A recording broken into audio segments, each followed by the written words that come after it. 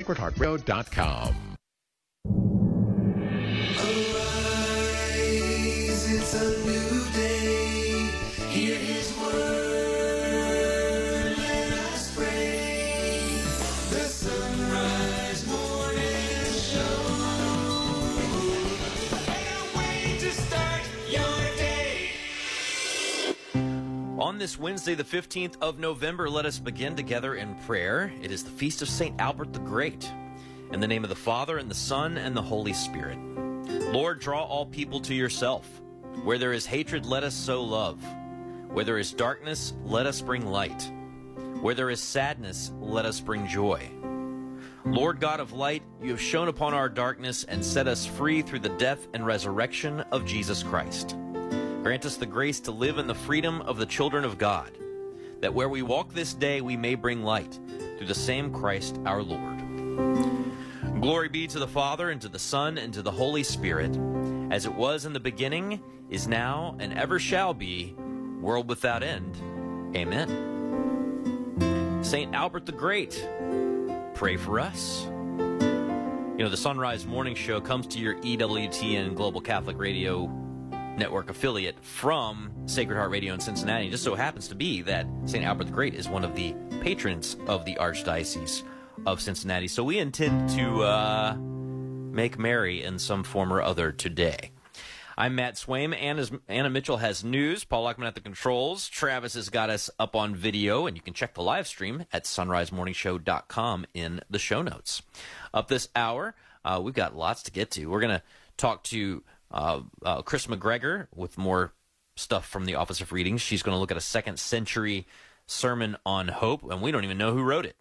Father Rob Jack will talk about how hope, by the way, helps keep us from 2 big mistakes. One would be despair, the other would be presumption. Father Rob will sort all that out. Gary Zimak will take us to Psalm 33 today in our ongoing study of the Psalms, and we'll also talk to Jared Stout, Dr. Jared Stout, at the end of the hour. So please do stay with us if you can.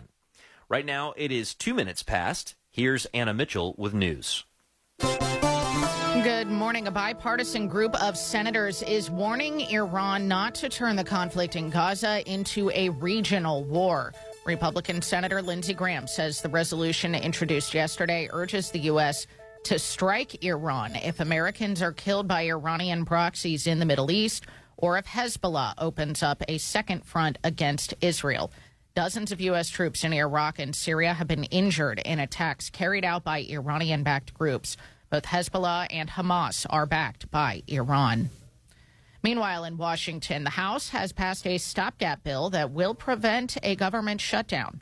Brian Shook reports. On Tuesday, the House voted in favor of a Republican plan to fund some departments until mid-January and the rest through early February at current spending levels. The bill now heads to the Senate, where it has bipartisan support. Senate Majority Leader Chuck Schumer said he would pass the legislation as soon as possible. I'm Brian Shook. The U.S. bishops held 6 elections during their first public session of their fall General Assembly yesterday. Oklahoma City Archbishop Paul Coakley was elected secretary of the conference. Bishop David O'Connell of Trenton, New Jersey, was elected chairman of the Committee on Catholic Education. Bishop William Byrne of the Diocese of Springfield, Massachusetts, was elected chairman of the Committee on Communications. Bishop Robert Brennan of the Diocese of Brooklyn was elected chairman of the Committee on Cultural Diversity. Bishop James Massa, auxiliary of Brooklyn, was elected chairman of the Committee on Doctrine. Bishop Daniel Mugenborg of Reno was elected chairman of the Committee on National Collections, and Bishop Daniel Thomas of Toledo was elected chairman of the Committee on Pro-Life Activities. The U.S. and China are expected to announce a deal today that would crack down on the flow of fentanyl. President Biden is expected to announce the agreement when he meets with Chinese President Xi Jinping in San Francisco today. Under the agreement, China would go after companies producing and exporting the chemicals used to make the deadly opioid. Bloomberg reports the Biden administration in return would lift restrictions on China's Forensic Police Institute, which is an entity the U.S. has accused of human rights abuses. The Federal Reserve could start cutting interest rates this spring. Mark Mayfield has more. That's according to a new estimate from UBS Investment Bank. The cuts could come as early as March. UBS said easing inflation could pave a way for a 2.75% decrease in the interest rate over the year. That would almost halve the current 5.5% rate. It also predicted the economy would go into a recession by next year's second quarter, which would enable a rate cut. I'm Mark Mayfield. The Holy See yesterday released the Pope's message for the next World Youth Day, which will be celebrated in local parishes. The theme this year is taken from Romans 12:12, rejoicing in hope. The Holy Father said, quote, "As young people, you are indeed the joyful hope of the church and of a humanity always on the move. I would like to take you by the hand and walk with you on the path of hope," end quote. And retail experts say there may be fewer presents under the Christmas tree this year because consumers are buying fewer toys. Reuters says many retailers ordered fewer toys than usual because this holiday season, anticipating lower demand. Some experts, however, are expecting a late surge in demand. I probably agree with them. The experts say Barbie dolls, Transformers, and Hot Wheels are on the top of children's wish lists this year, but that parents worldwide are also struggling with high inflation. Barbie dolls, Transformers, Hot Wheels. We're revisiting my childhood. That tells you my age group are the parents now. Today is Wednesday, November the 15th. It is the feast of St. Albert the Great. And, of course, on Thursday mornings here on the Sunrise Morning Show, we've been going through one of the books that Father Robert Nixon translated called Paradise of the Soul. And we've been getting some insights from St. Albert the Great on the virtues.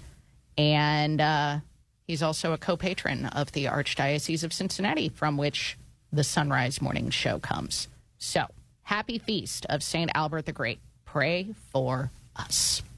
Coming up next on the Sunrise Morning Show, Chris McGregor. It's 7 past.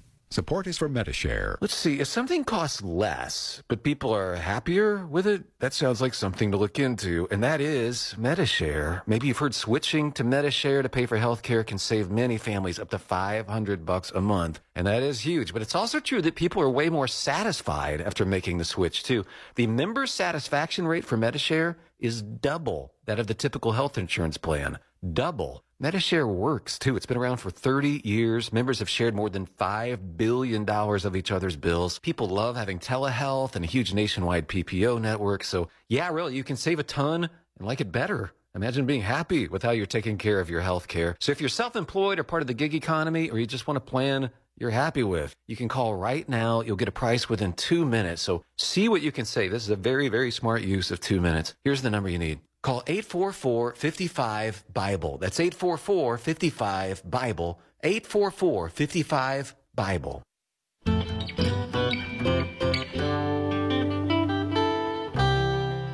Back with us now on the Sunrise Morning Show is Chris McGregor from discerninghearts.com. Good morning, Chris. Good morning, my dear friend. How are you doing today? I am doing fine. Always excited to get to talk to you. And an interesting one this week. This week's selection from the Office of Readings for the Wednesday of the 32nd week in Ordinary Time. And you were mentioning to me all this week, this is the Office of Readings in the Ordinary Time readings taken from a 2nd century sermon. Who wrote it?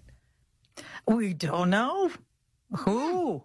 I sure would like to know, but then on the other hand, there's something so wonderful about this because we don't know who it was.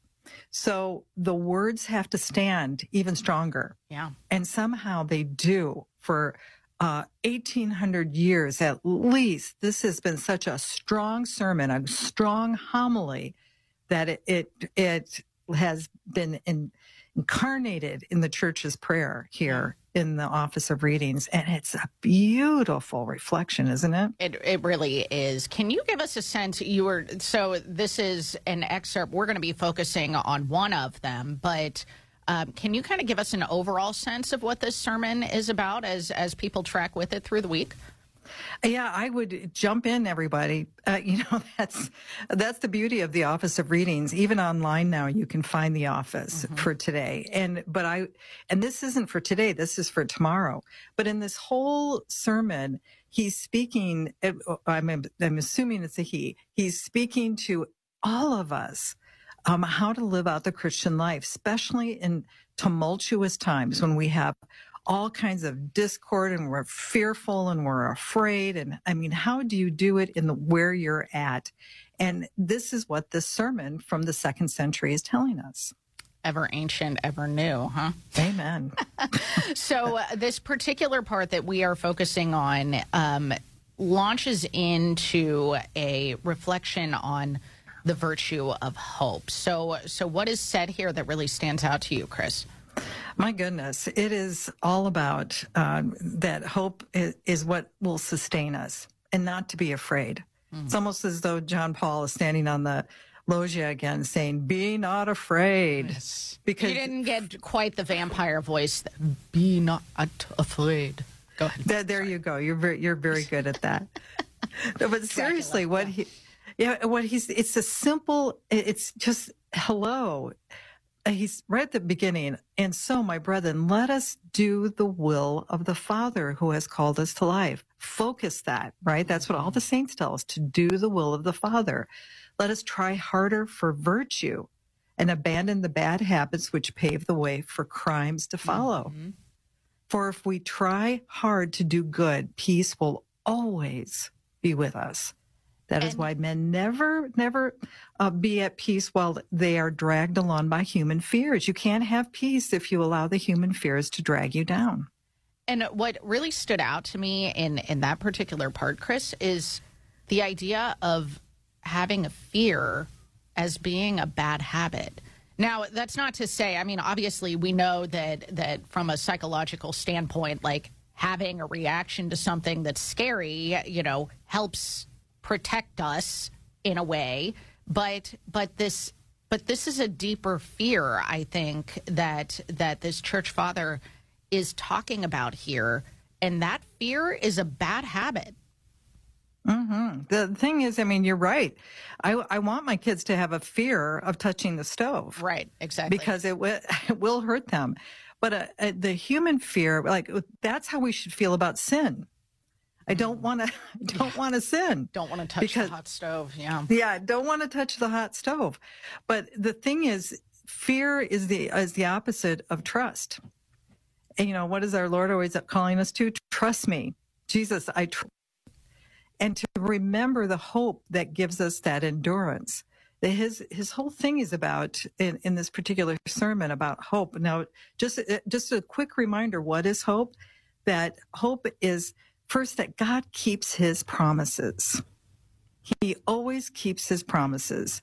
And it may not happen, and where we want it and how we want it, but it is always going to be better because you know that the Father loves you. It's just alive. He loves you and he wants to be with you. So we trust in his promises, keep them, and that he's stronger and bigger than us.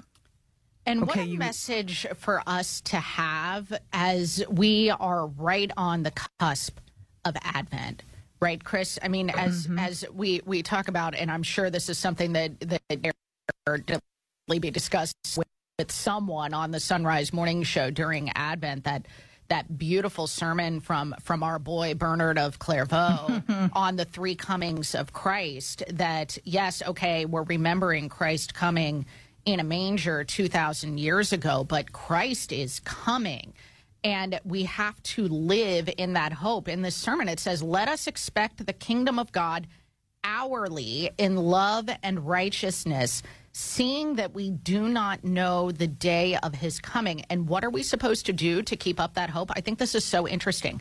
Let us do penance. And this was just kind of a thought that occurred to me while I was reading this, Chris. I'm wondering if you can reflect on it, that the practice of penance can actually help us to keep up that hope. It's a reminder that Christ is coming. Yeah, and he doesn't say this in the sermon, but a little Carmelite did about 1,800 years later. Yeah. It's called The Little Way. Yeah.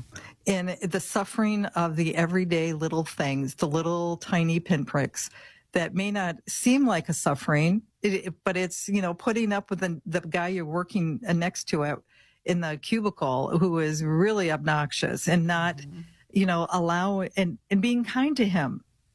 Yep. And that's a suffering. That's a penance in a way.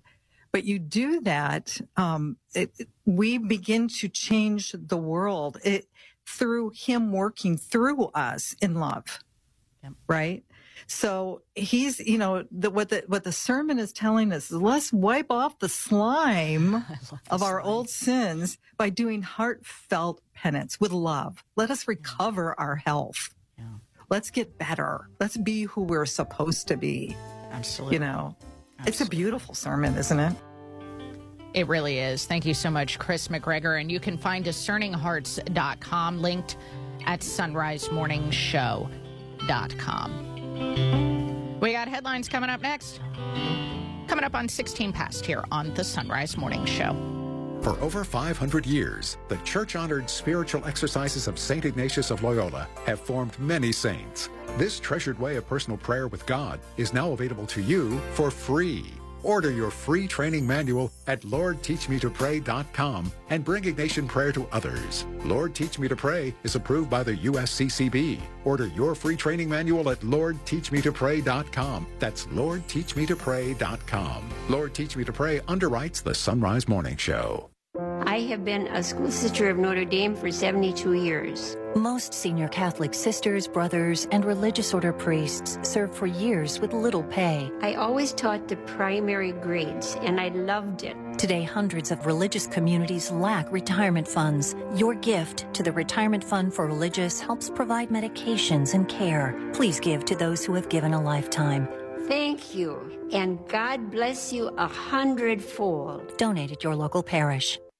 We know a lot of you love anything pumpkin flavored, and others, well, not so much. But the Mystic Monks of Wyoming are taking care of both of you with their coffee. That's right. Their seasonal favorite pumpkin spice blend is available along with other normal flavors. And when you purchase them after clicking the Mystic Monk link at sunrisemorningshow.com, you earn us a commission.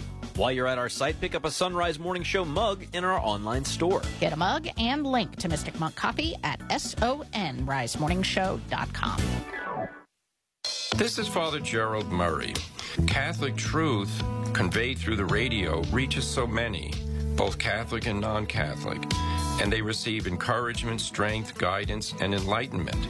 The Holy Spirit is working through these radio waves that go out to all the countries of the world. Catholic radio, of course, is an effort to make Christ known. The world needs EWTN Catholic Radio, now more than ever.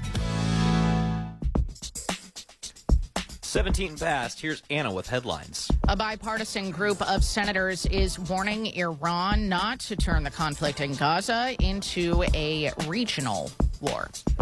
The U.S. bishops held some elections during the first public session of their fall General Assembly yesterday, and the Holy See yesterday released the Pope's letter for the next World Youth Day, which will be celebrated, of course, locally. All right. Well, rejoice and hope.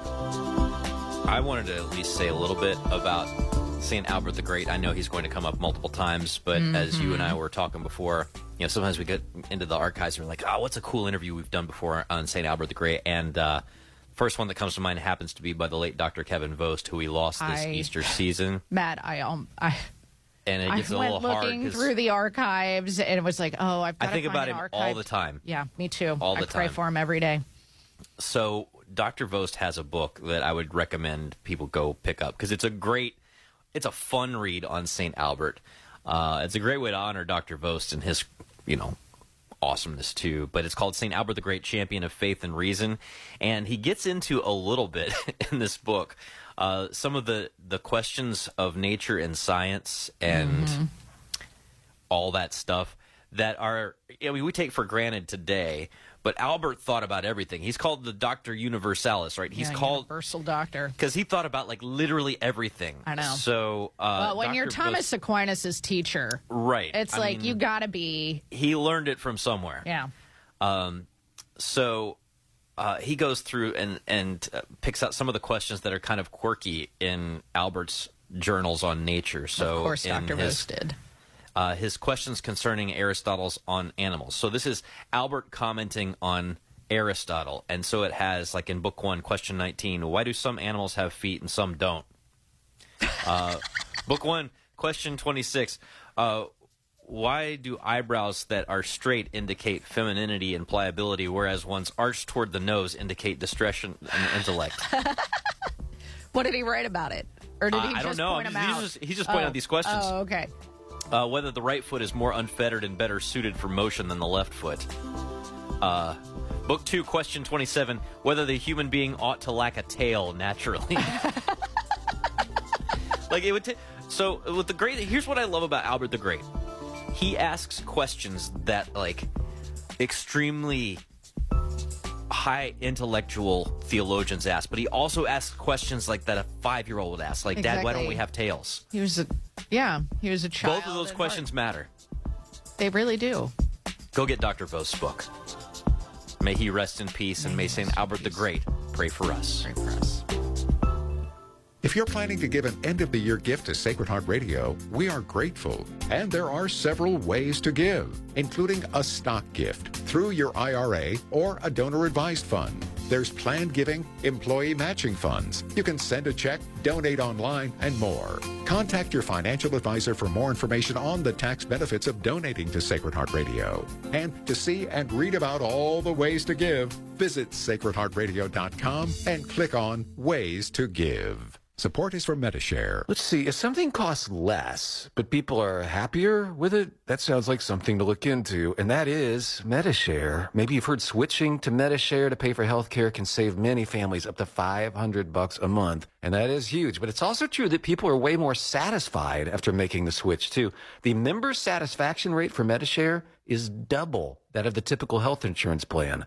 Double. Metashare works, too. It's been around for 30 years. Members have shared more than $5 billion of each other's bills. People love having telehealth and a huge nationwide PPO network. So, yeah, really, you can save a ton and like it better. Imagine being happy with how you're taking care of your health care. So if you're self-employed or part of the gig economy, or you just want a plan you're happy with, you can call right now. You'll get a price within 2 minutes. So see what you can save. This is a very, very smart use of 2 minutes. Here's the number you need. Call 844-55-BIBLE. That's 844-55-BIBLE. 844-55-BIBLE. Support for Sacred Heart Radio is from Ken Herbert Plumbing. Ken Herbert Plumbing, a drain cleaning specialist, uses color drain cameras to help find and fix drainage issues. Ken Herbert Plumbing, for residential and commercial plumbing repair. 513-383-2974. You rely on your car, so rely on the experts at Fort Mitchell Garage, a proud supporter of Sacred Heart Radio. They can do it all from brakes, tires, and heating and cooling to towing and collision repair and more. Fort Mitchell Garage on Dixie Highway in Park Hills. On the web at fortmitchellgarage.com.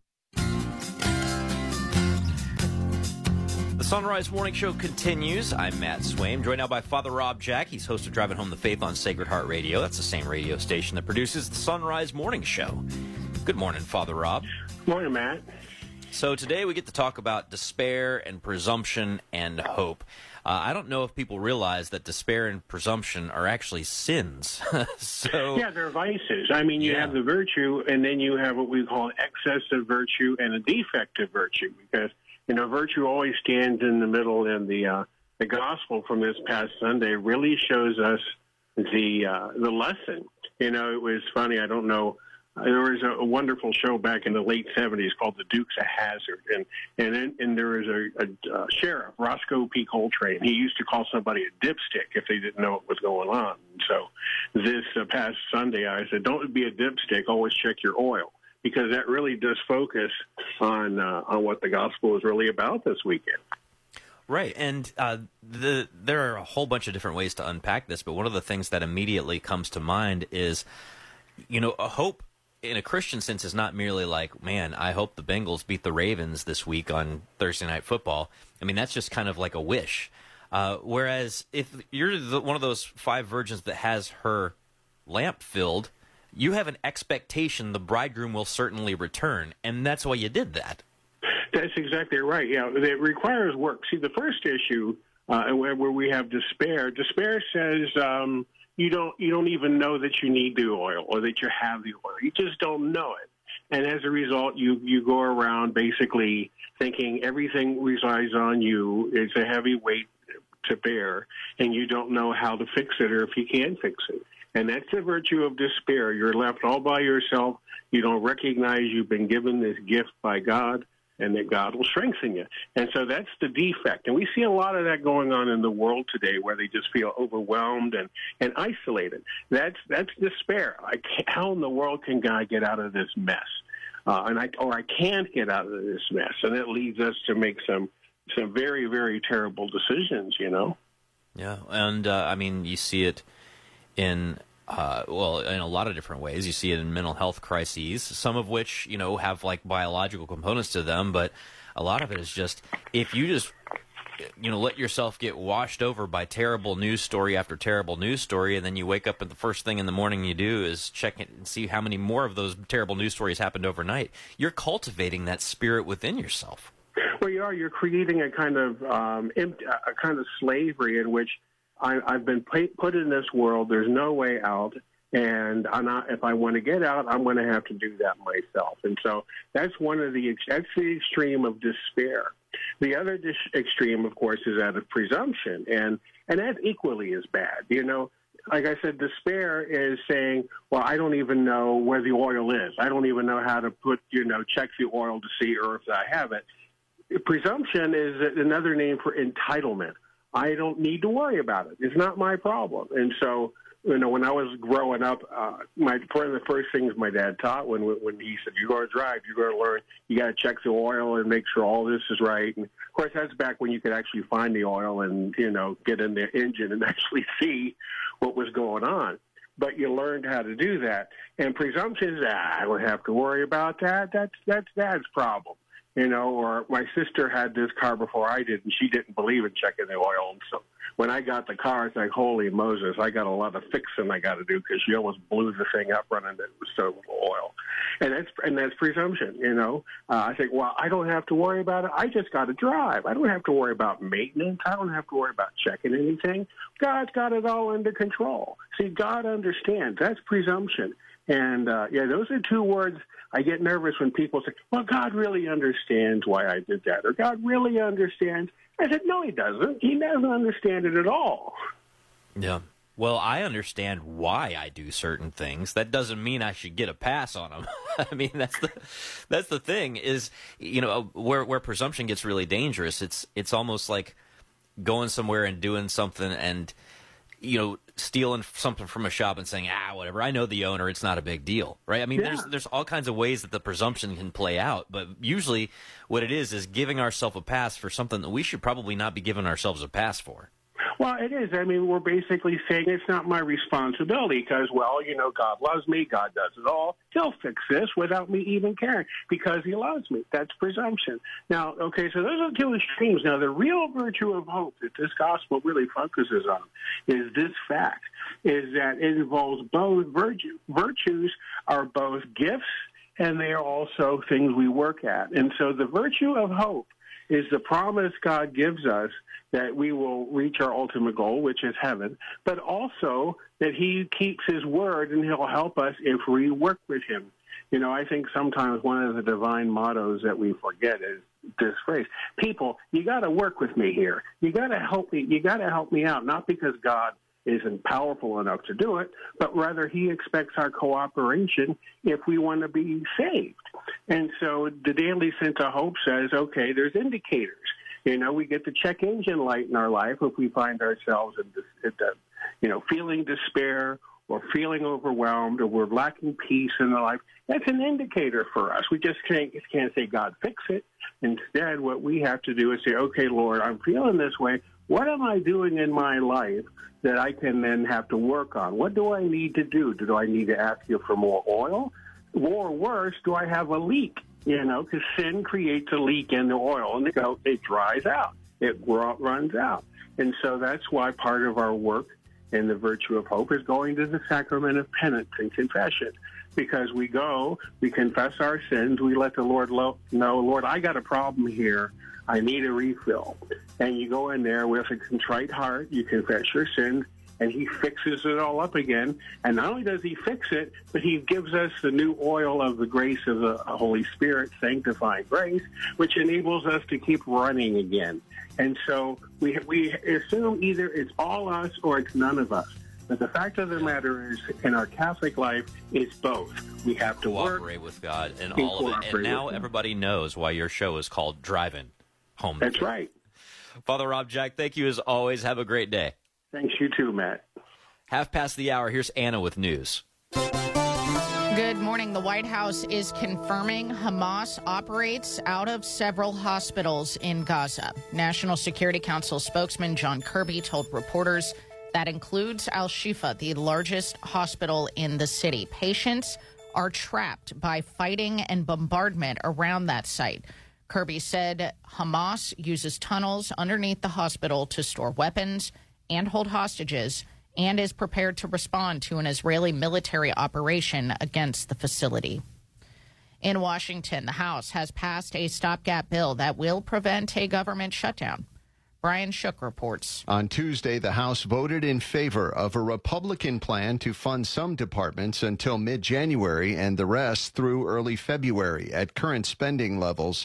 The bill now heads to the Senate, where it has bipartisan support. Senate Majority Leader Chuck Schumer said he would pass the legislation as soon as possible. I'm Brian Shook. The U.S. bishops held elections during the first public session of their fall General Assembly yesterday. Oklahoma City Archbishop Paul Coakley was elected secretary of the conference. Bishop David O'Connell of Trenton was elected chairman of the Committee on Catholic Education. Bishop William Byrne of Springfield, Massachusetts, elected chairman of the Committee on Communications. Bishop Robert Brennan of Brooklyn was elected chairman of the Committee on Cultural Diversity. Bishop James Massa, an auxiliary of Brooklyn, was elected chairman of the Committee on Doctrine.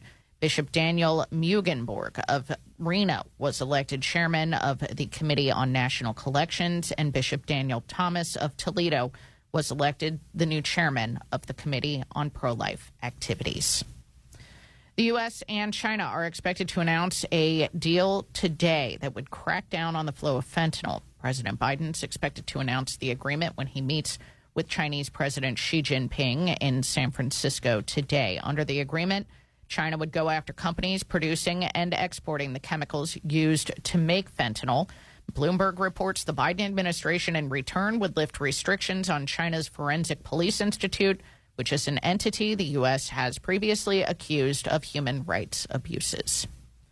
The Holy See yesterday released the Pope's letter for the next World Youth Day, which will be celebrated locally. From Vatican Radio, Joseph Tolick reports. The theme of Pope Francis's World Youth Day letter, Rejoice in Hope, is a quotation from St. Paul's letter to the Corinthians. Reflecting on the saint's words, the Pope says that youth is a time full of hopes and dreams. However, he notes, we are living in a period of crisis, when for many people, including the young, hope seems absent. Many, he says, feel, quote, as if they are in a dark prison where the light of the sun cannot enter. In such situations, Pope Francis asks, how can we experience the joy and hope of which St. Paul speaks? One important strategy, he says, is to recognize that hope is, quote, not a product of our human efforts, plans, or skills. It is rather born of an encounter with Christ. Christian joy comes from God himself, from our knowledge of his love for us.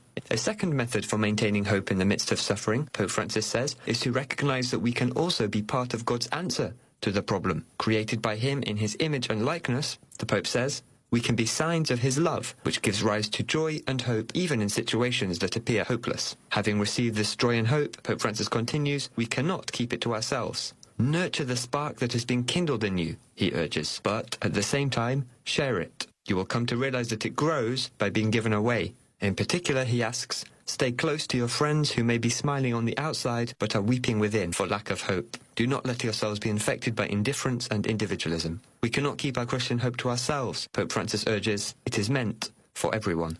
I'm Joseph Tulloch. Starbucks union workers are planning their largest strike ever for one of the coffee chain's busiest days of the year. Mark Mayfield has more. Starbucks Workers United said in a news release that it is demanding the company come to an agreement over staffing and scheduling issues this Thursday on Red Cup Day, along with turning off mobile ordering for big promotion days. The union says the yearly event in which Starbucks gives away free reusable holiday cups is the biggest sales event of the season and one of the most infamously hard, understaffed days for the baristas that work them. I'm Mark Mayfield. And the pallet fire that did major damage to the 10 freeway in Los Angeles is believed to have been intentionally set. That's the news. It's 35 minutes past the hour.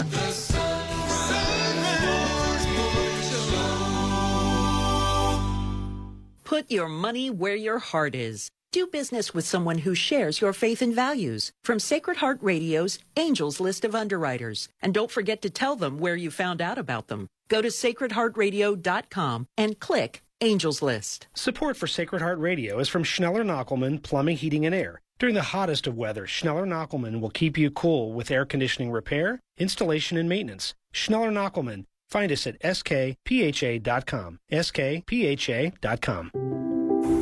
Looking for a special gift for a loved one this holiday season? Consider an offering of rest, prayer, and a time for reflection. Give the gift of a weekend retreat at the Jesuit Spiritual Center, a time to get away from the busyness of life and embrace God's love and mercy.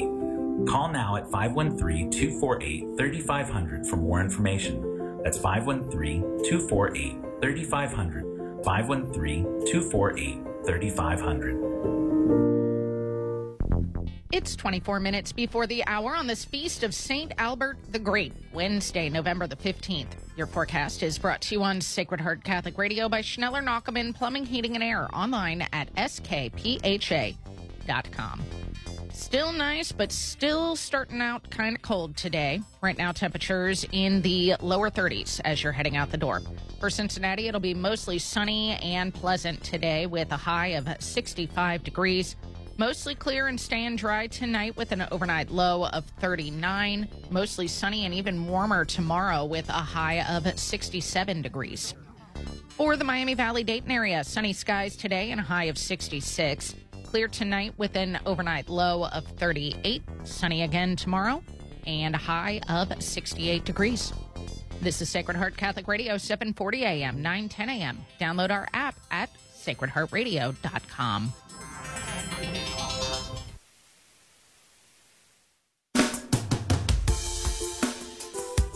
The Sunrise Morning Show continues, and we've been doing a Bible study through the Psalms and picking a verse here and a verse there, things that kind of apply to the daily grind. Gary Zimak's been doing that with us. You can find him at followingthetruth.com. He helps people give up worry in regular life. He also helps people give up worry for Lent, too. But, Gary, how are you? I'm doing well, Matt. How about yourself?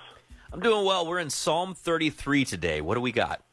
All right, Matt. Today we're going to look at, and you know, like the overall theme of every time I come on with you, we've been doing this for years now. My overall purpose, my overall goal, as you said, is, and really the focus of my ministry, is to help others and myself too to overcome worry. And a lot of the times, a lot of the things that what causes us stress very often is the fact that we either think that God's not in charge of our lives, of the world, of this, you know, the craziness we see around us, or that he doesn't see what we're going through. We're going to look at a few verses from Psalm 33 today that remind us that not only is the Lord in charge, but that he sees what we are going through. Psalm 33, verses 13 through 15. Here we go. The Lord looks down from heaven. He sees all the sons of men. From where he sits enthroned, he looks forth on all the inhabitants of the earth. He who fashions the hearts of them all and observes all their deeds. I don't know, Matt, when you look at these verses here from Psalm 33, I think it's difficult to conclude either that the Lord is not in charge, he's not sitting on the throne, because right here we read that he is enthroned in heaven, or that he doesn't see what we're going through. He's in charge. He's in control. No matter what we see, no matter what it appears like, he is in control, he is in charge, and he sees everything that's going on. You know, I'm just really struck in rereading this morning He looks forth on all the inhabitants of the earth, he who fashions the hearts of them all and observes all their deeds. That idea that God fashions the hearts of all, so he knows what's in each person's heart. That is a hard thing for me to get perspective on, Gary, because I know what you talk about on this show. I sort of have gotten a relationship with you, through doing radio over the years. But there's some stuff you're dealing with that you never tell me, right? Yeah. There's some stuff I'm dealing with that I never tell you. There are people who are in our world who all we know them for are the things that they do to annoy us, but we don't know what burdens they're carrying. We don't know. There are all these people who are carrying invisible motives and burdens and struggles who they've maybe never told a soul. The Lord sees those. He made those hearts. Matt, I always like these conversations we have because I never know what you're going to say. We don't script these. Well, good. In advance, I don't plan it on purpose. It's more fun to, kind of like wing and it. I like it. I like it because the Holy Spirit leads us where we're supposed to go, and I really enjoy that. And one of the difficulties that I have in life, one of the things that causes me frustration, is that sometimes other people annoy me. Sometimes they do things that I don't like. Sometimes you don't say. Yeah, right. But it's true. So one of my goals, one of the things I know that I need to do is begin or try to look at people the way God sees them. And what you said is absolutely true. I don't know what is in the heart of that person who is giving me trouble, who has said something nasty to me. I don't know what they're going through. I don't know what their motivation may be. And I think that I need to start getting better, and I'm very aware of this, at seeing others as God sees them. And if I'm going to claim that I love God, how can I not love those who annoy me, even my enemies? This is what Jesus said I had to do. So it's a very good point. God knows what's in all of our hearts, and we don't. So, again, that is a message for all of us, not just to remind us of the importance of loving one another, giving them the benefit of the doubt, but a reminder that God knows me intimately. He knows exactly what's in my heart. And I know that, but I need to be reminded of that every day. Yeah, I absolutely need to be reminded of it. And, it's interesting. I'm not from Philly. I'm from the South, so I was trained to be nice to strangers and be polite all the time.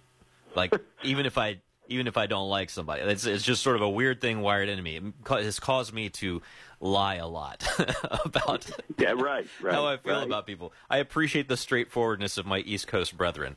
At least I know where they're coming from and what they actually think.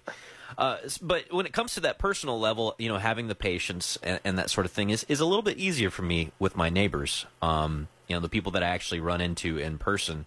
But I'll tell you where it gets hard, and this is where I think it's also really important for us to understand that God made the hearts and God knows the hearts. It's easy for me to say, everyone is made in the image of God and of infinite value and worth. But here are 35 famous people who have been making horrible headlines, and as far as I'm concerned, they have just nothing but impure motive. It's so easy for me to abstract, famous people, right? Athletes, musicians, actors, politicians, sometimes even famous people in the church, and just say, well, I know what their deal is. It's very easy to dehumanize on that level. And then I find that when I do that, it transfers back down to the way that I treat the people in my actual life. Yeah, exactly. We tend to have this, we have this tendency to assume what somebody's thinking, what motivates them.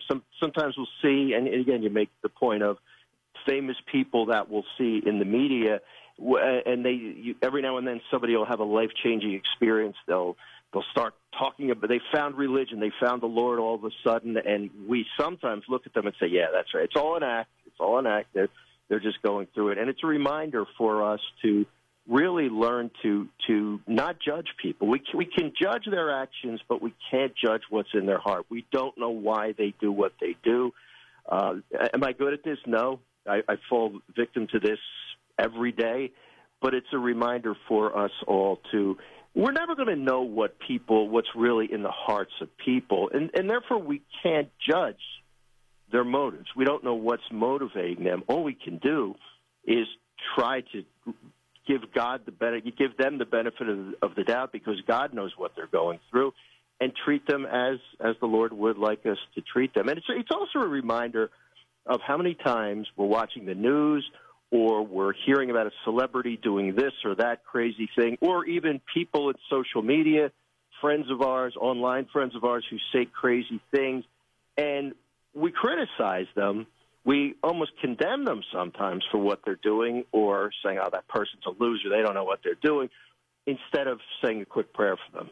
And that's something I got to remember. These are real people, whether we're dealing with them in our lives, we're seeing them in person, or our online friends, some of the things we see posted on social media anymore. And that's one of the reasons I was motivated to choose these verses today, because of a lot of what I see on my Facebook feed lately, and you know, or whether we're seeing people on TV or hearing about them on the internet, people, celebrities who are doing crazy things or in difficult situations. Do we just take time to say a prayer for them, because they are real people? They're real people that came from real families, who have real struggles, who have probably real trouble sleeping, and they wouldn't do stupid things if they felt at peace with themselves and who they are, right?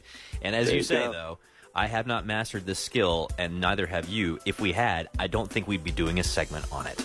So, exactly. We've got followingthetruth.com linked at sunrisemorningshow.com. The Lord looks down from heaven. He sees all the sons of men. From where he sits enthroned, he looks forth on all the inhabitants of the earth. He who fashions the hearts of them all and observes all their deeds. Psalm 33, 13 through 15. Gary Zimak got you linked at sunrisemorningshow.com. Have a great day. Thank you, buddy. Talk to you next time. 14 till, back after this. I have been a school sister of Notre Dame for 72 years. Most senior Catholic sisters, brothers, and religious order priests serve for years with little pay. I always taught the primary grades, and I loved it. Today, hundreds of religious communities lack retirement funds. Your gift to the Retirement Fund for Religious helps provide medications and care. Please give to those who have given a lifetime. Thank you, and God bless you 100-fold. Donate at your local parish. Support is from Affirm Films comes Journey to Bethlehem, a Christmas musical film for the whole family. This wasn't a dream. An angel came to me. You are in danger, Mary. This child. What is his name? Jesus. Journey to Bethlehem, starring Fiona Palomo, Milo Manheim, Lecrae, Joel Smallbone, and Antonio Banderas. Rated PG. Parental guidance suggested. In theaters everywhere now. Soundtrack also available. More information is at journeytobethlehem.com. It's the season of chunky soup and chunky sweaters, which means it's also pumpkin coffee season. And the Mystic Monks have their pumpkin spice blend in stock and ready for you to enjoy. And when you go to the Monks through sunrisemorningshow.com, we earn a commission on any flavor coffee or tea that you buy. Why shell out $5 for a tall PSL when you can customize your own at home and drink it from a Sunrise Morning Show mug that you can find in our online store? Get a mug and link to Mystic Monk Coffee through sunrisemorningshow.com. The most original and exclusive Catholic content is on EWTN Radio. This is Dr. Ray Guarendi from The Doctor Is In. You call in, and we will talk about what matters to you in your life. We can put our heads together to help you solve the problems of life and to use your faith to get even smarter. The Doctor Is In with Dr. Ray Guarendi. This afternoon, 1 Eastern on EWTN Radio. On the next More to Life, Marriage Madness. Marital struggles will help you celebrate the relationship God wants for you. That's later today on More to Life. Now back to the Sunrise Morning Show.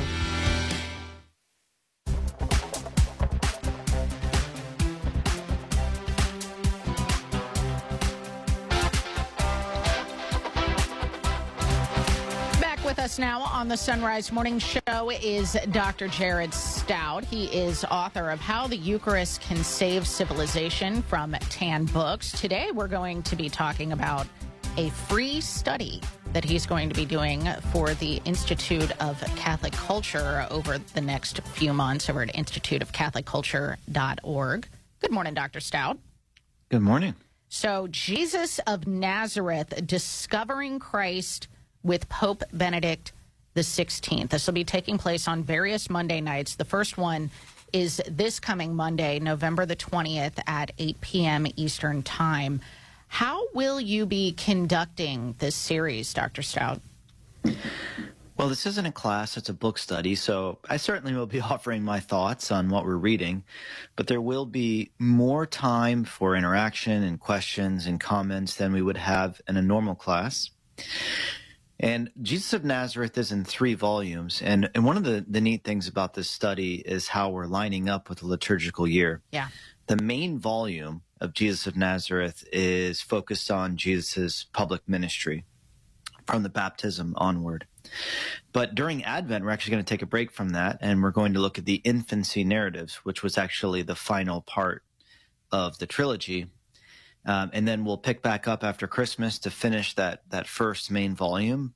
But then when we get into Lent, we're going to be switching over to the second volume, which is focused on Holy Week. Nice.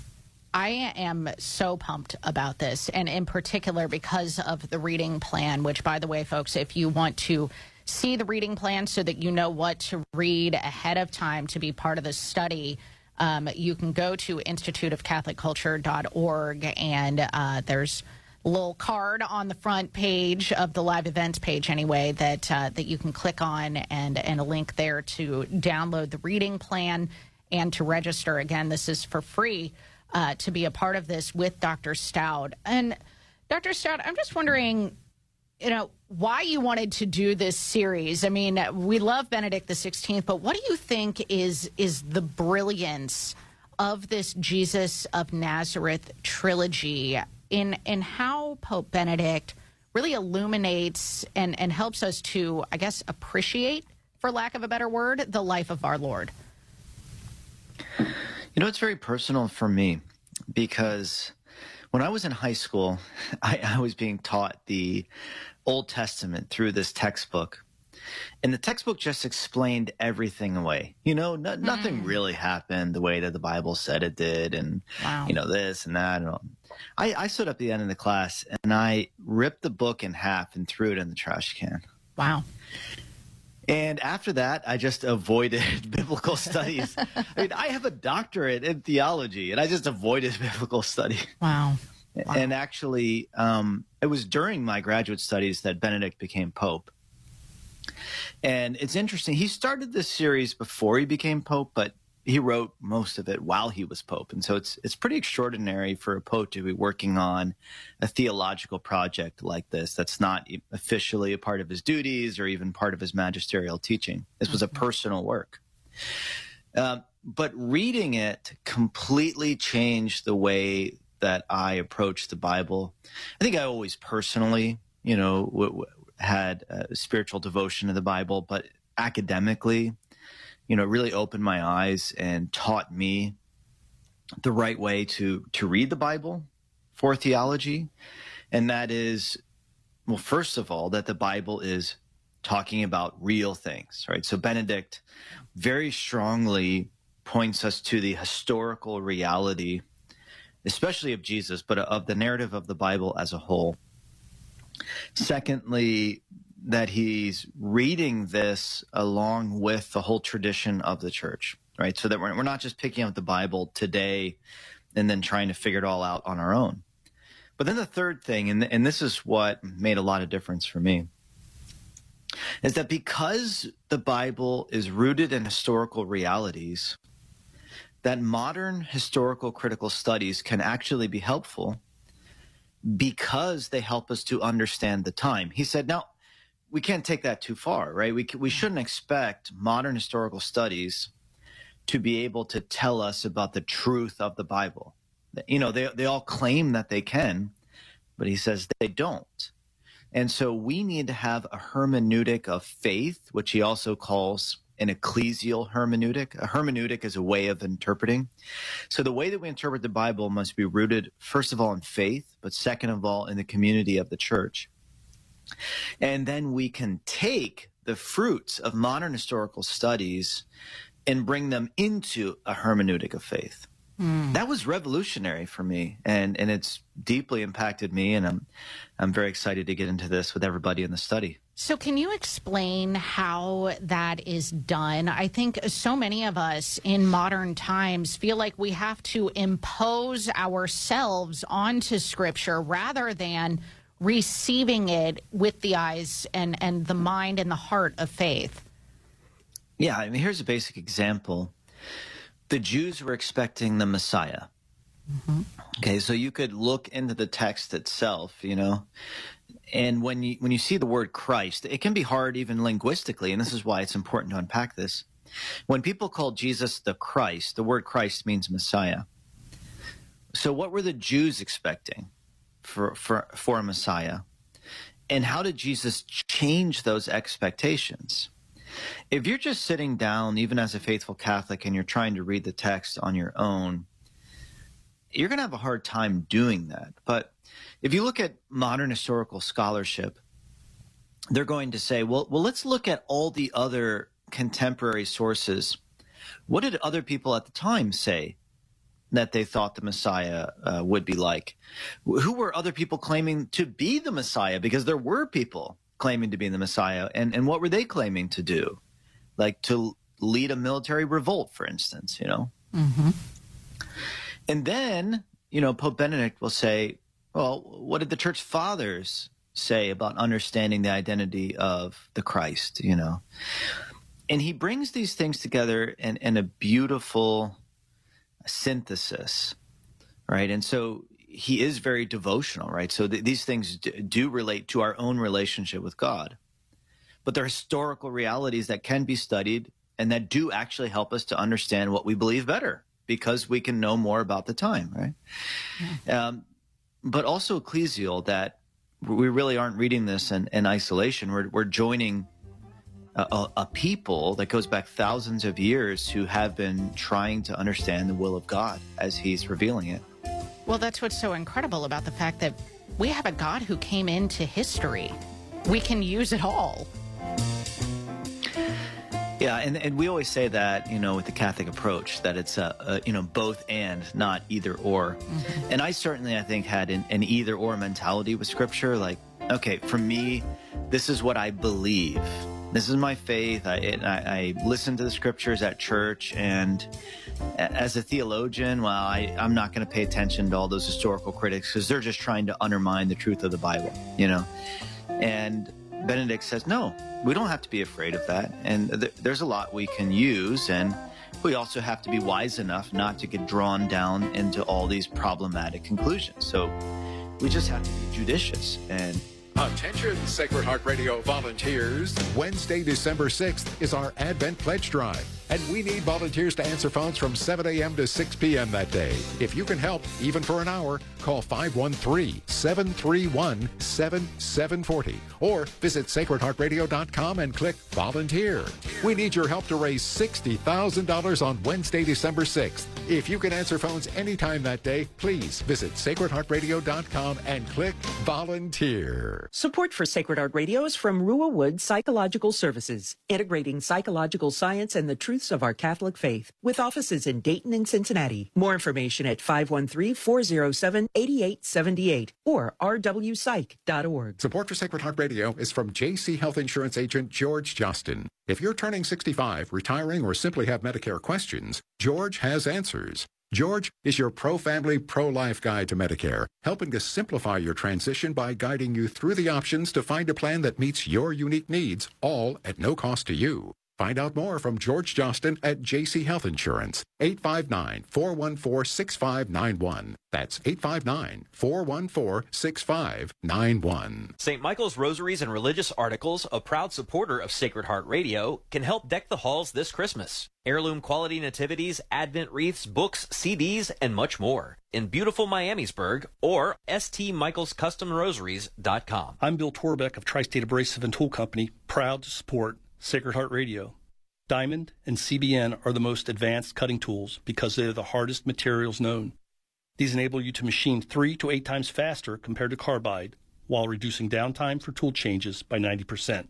Improve your productivity when machining hard, cast, and powdered metals or difficult-to-machine materials. Find out more at theabrasiveone.com. That's the number 1, theabrasiveone.com. Central Fabricators, proud supporters of Sacred Heart Radio, custom builds and repairs corrosion-resistant storage tanks, reactors, and pressure vessels. These are used to manufacture liquids used in everyday products like health and beauty aids, pharmaceuticals, and food. Central Fabricators uses the latest in technology and modern equipment to deliver quality products, and big orders are not a problem. Central Fabricators, ASME certified, and on the web at centralfabricators.com. That's centralfabricators.com. Working to see the culture of life prevail in the Miami Valley, Dayton Right to Life is here to protect God's gift of life through law, education, and community action, from fertilization to natural death. Find Dayton Right to Life online at DaytonLife.org. That's DaytonLife.org. I'm Father Dan Schmidtmeyer, Director of Vocations for the Archdiocese of Cincinnati. Thank you for listening to Sacred Heart Catholic Radio. 740 WNOP Newport, 910 WPFB Middletown, or get the app, stream, podcast, and more at sacredheartradio.com. Arise, it's a new day. Hear his word, let us pray. The Sunrise Morning Show. Can't wait to start your day. It is Wednesday, the 15th of November, the feast of St. Albert the Great. Let's begin with a prayer of his in the name of the Father, and the Son, and the Holy Spirit. We pray to you, O Lord, who are the supreme truth, and all truth is from you. We beseech you, O Lord, who are the highest wisdom, and all the wise depend on you for their wisdom. You are the supreme joy, and all who are happy owe it to you. You are the light of minds, and all receive their understanding from you. We love you above all. We seek you. We follow you, and we are ready to serve you. We desire to dwell under your power, for you are the King of all. Glory be to the Father, and to the Son, and to the Holy Spirit, as it was in the beginning, is now, and ever shall be, world without end. Amen. St. Albert the Great, pray for us. It is the Sunrise Morning Show. Thank you for being along here on a Wednesday morning. I'm Matt Swaim. Anna Mitchell has news. Paul Uckman at the controls. And Travis has got our video feed up and running. You can access that in the show notes at sunrisemorningshow.com. And see if I don't know, if my glasses match my shirt or whatever. You can see it in the video stream. Father Philip Michael Tangora will join us this morning, our canon law correspondent. We'll also check in with Carlo Broussard from Catholic Answers. Father Augustin Wetta has more stories of old monks to help us with our decision-making and discernment process. And then Dr. Michael Dauphiné will discuss this, the Pursuit of Wisdom course he's doing for Ave Maria University. He drew the C.S. Lewis card, so that's what he's teaching on. Very much looking forward to talking to him about that. Right now it is 2 minutes past the hour. News of service of Central Fabricators and centralfabricators.com. Here's Anna Mitchell. Good morning. The White House is confirming Hamas does operate out of several hospitals in Gaza. National Security Council spokesman John Kirby told reporters that does include Al-Shifa, which is the largest hospital in the city. Video has shown patients trapped by fighting and bombardment around the site. The hospital is without power as well. Kirby said the militant group uses tunnels underneath the hospital to store weapons and hold hostages, and is prepared to respond to an Israeli military operation against the facility. In Washington, the House has passed a stopgap bill that will prevent a government shutdown. Brian Shook reports. On Tuesday, the House voted in favor of a Republican plan to fund some departments until mid-January and the rest through early February at current spending levels. The bill now heads to the Senate, where it has bipartisan support. Senate Majority Leader Chuck Schumer said he would pass the legislation as soon as possible. I'm Brian Shook. The U.S. bishops held elections during the first public session of their fall General Assembly yesterday. The Archbishop of Oklahoma City, Paul Coakley, was elected Secretary of the USCCB. Bishop David O'Connell of Trenton, New Jersey, elected Chairman of the Committee on Catholic Education. Bishop William Byrne of Springfield, Massachusetts, elected Chairman of the Committee on Communications. Bishop Robert Brennan of Brooklyn was elected Chairman of the Committee on Cultural Diversity. Bishop James Massa of Brooklyn and Auxiliary was elected Chairman of the Committee on Doctrine. Bishop Daniel Mugenborg of Reno was elected chairman of the Committee on National Collections, and Bishop Daniel Thomas of Toledo, Ohio, was elected chairman of the Committee on Pro-Life Activities. The bishops also heard various reports from current committee chairmen, as well as an opening address from USCCB President Archbishop Timothy Broglio and the Apostolic Nuncio, Cardinal Christophe Pierre. President Biden and Chinese President Xi Jinping will be meeting face-to-face today. The two leaders are scheduled to meet on the sidelines of the Asian Pacific Economic Cooperation Summit, which is underway in San Francisco. Biden told reporters yesterday the U.S. wants to restart military communications between the two nations. He said the U.S. and China should be able to pick up the phone to talk to one another in a crisis. The Federal Reserve could start cutting interest rates in the spring. Mark Mayfield has more. That's according to a new estimate from UBS Investment Bank. The cuts could come as early as March. UBS said easing inflation could pave a way for a 2.75% decrease in the interest rate over the year. That would almost halve the current 5.5% rate. It also predicted the economy would go into a recession by next year's second quarter, which would enable a rate cut. I'm Mark Mayfield. 6 people are dead and 18 injured after a charter bus carrying high school students crashed in central Ohio. The Ohio State Highway Patrol said the crash happened yesterday morning on I-70 when the bus was rear-ended by a semi east of Columbus. The bus and 4 other vehicles were involved in a chain reaction crash, with 3 of the vehicles catching fire. The bus was taking band students and their chaperones from a high school in Newark, Ohio, to a conference in Columbus. And the Holy See yesterday released the Pope's message for the next World Youth Day, which will be celebrated in local parishes. The theme this year is taken from Romans 12:12, rejoicing in hope.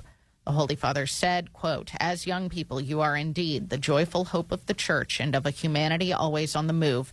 I would like to take you by the hand and walk with you on the path of hope," end quote.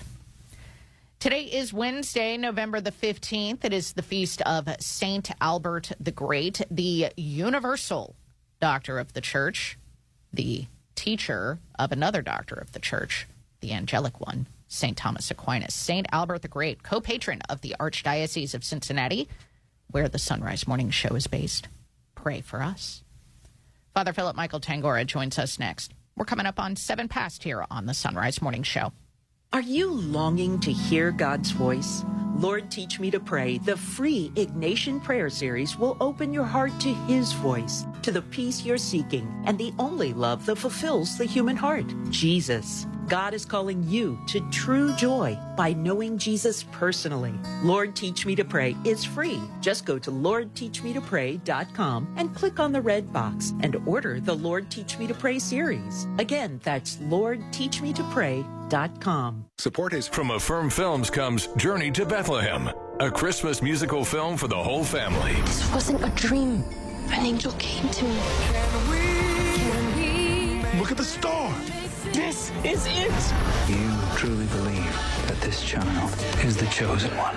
What is his name? Jesus. Journey to Bethlehem, rated PG, parental guidance suggested. In theaters everywhere now. Soundtrack also available. More information is at journeytobethlehem.com.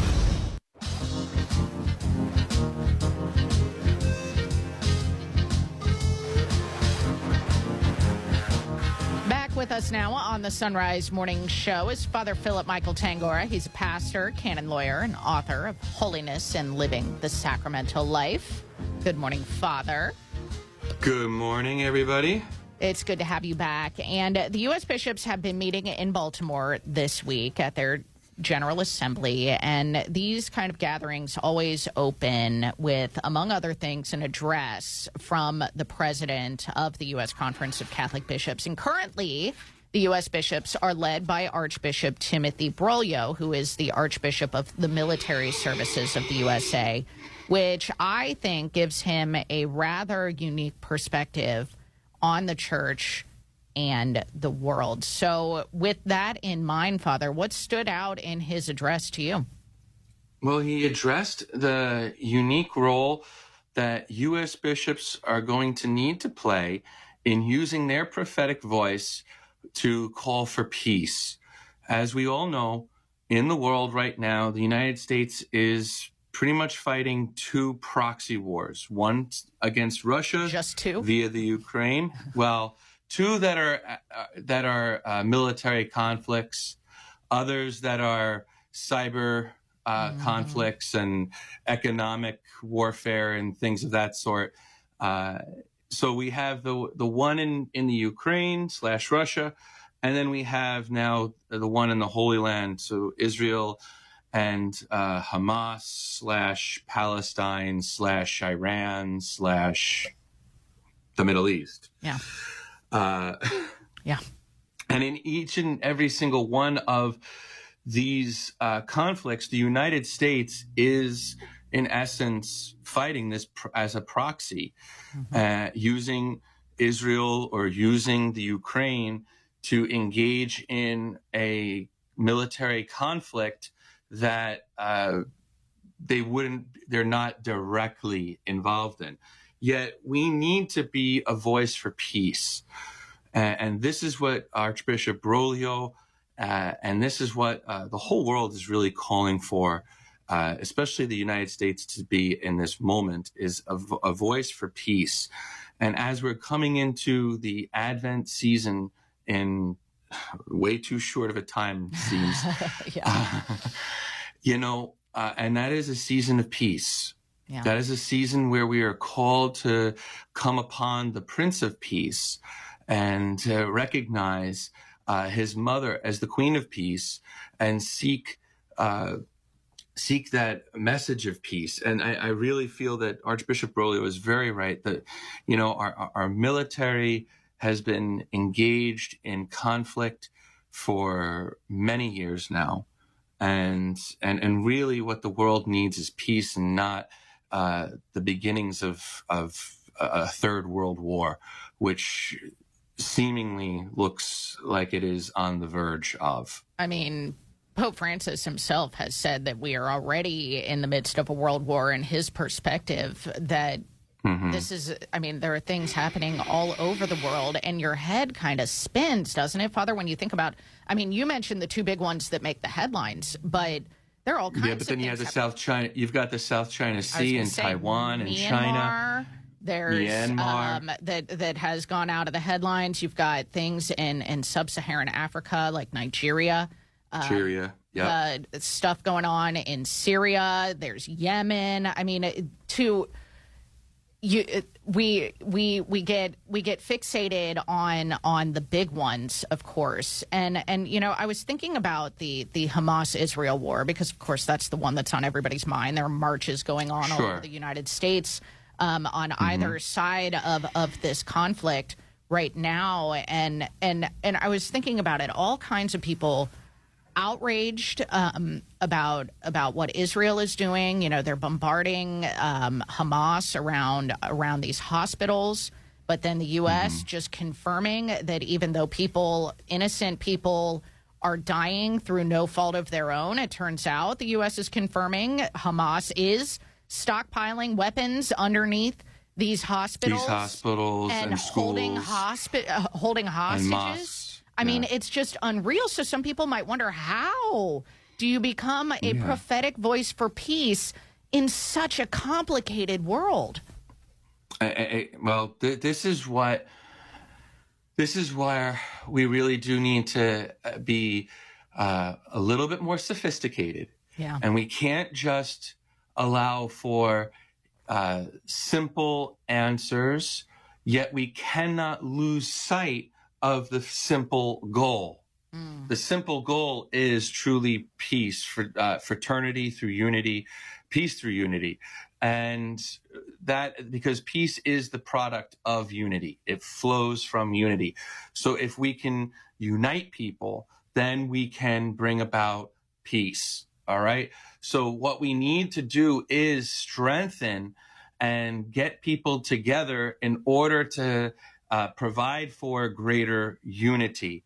And if that unity is affected, and that's where it gets very complicated, obviously, because when one side wants all of these people dead and the other side wants all these people dead, that's kind of hard to reconcile. Yeah.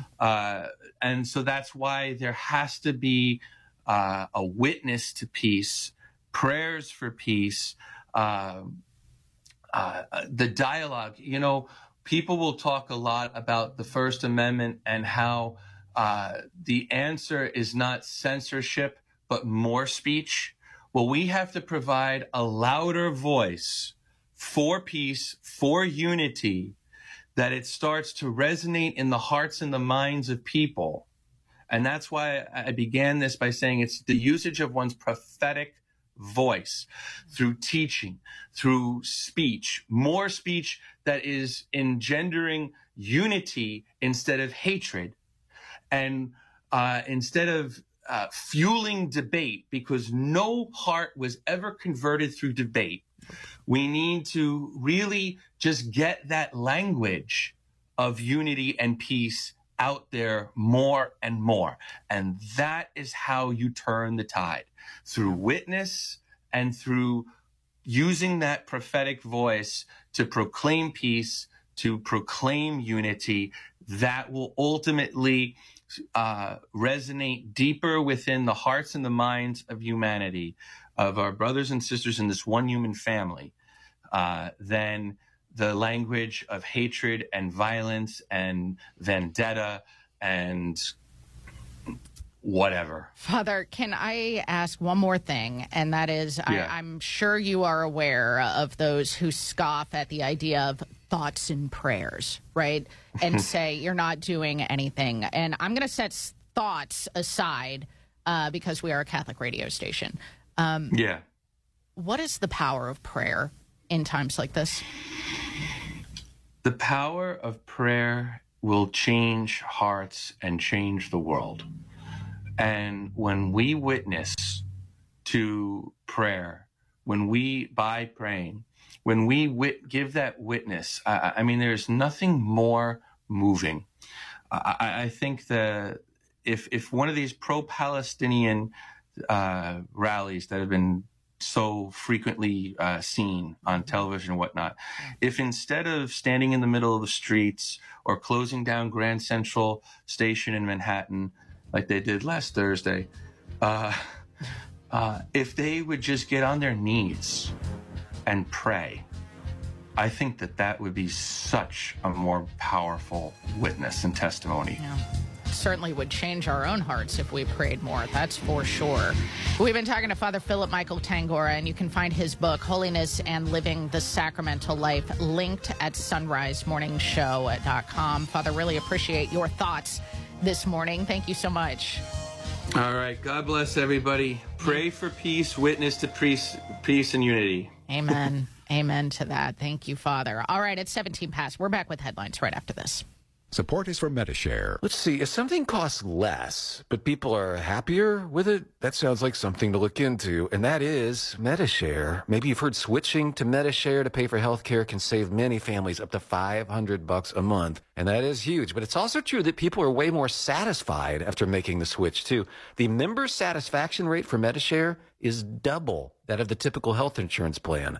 Double. Medi-Share works, too. It's been around for 30 years. Members have shared more than $5 billion of each other's bills. People love having telehealth and a huge nationwide PPO network. So, yeah, really, you can save a ton and like it better. Imagine being happy with how you're taking care of your health care. So if you're self-employed or part of the gig economy, or you just want a plan you're happy with, you can call right now. You'll get a price within 2 minutes. So see what you can save. This is a very, very smart use of 2 minutes. Here's the number you need. Call 844-55-BIBLE. That's 844-55-BIBLE. 844-55-BIBLE. Business owners are starting to think outside the box to find new customers.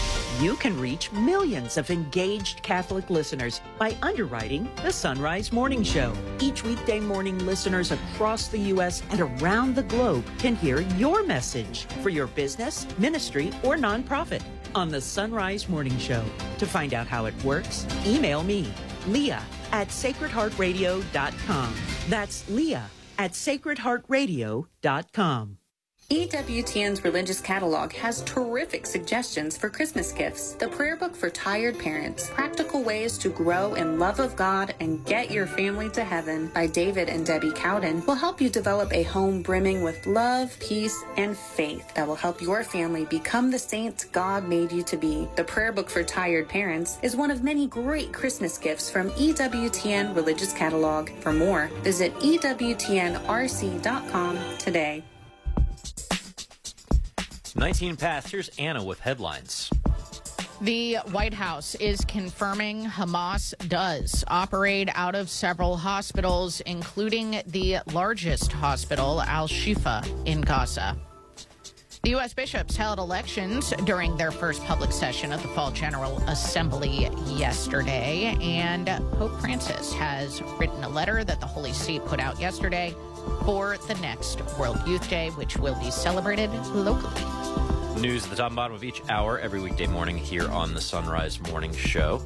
And it is the Feast of St. Albert the Great. Mm-hmm. Glad that you're along here with us as we celebrate it in the Archdiocese of Cincinnati. I mentioned that Dr. Kevin Vos, the late Dr. Kevin Vos, a longtime Sunrise Morning Show regular, had a book where he unpacked St. Albert's thoughts and the way that he approached nature. I wanted to share a couple more questions that he logs here that Albert the Great goes through, because it shows you the range of Albert wanting to tackle massive intellectual issues, but also like quirky, just like human questions.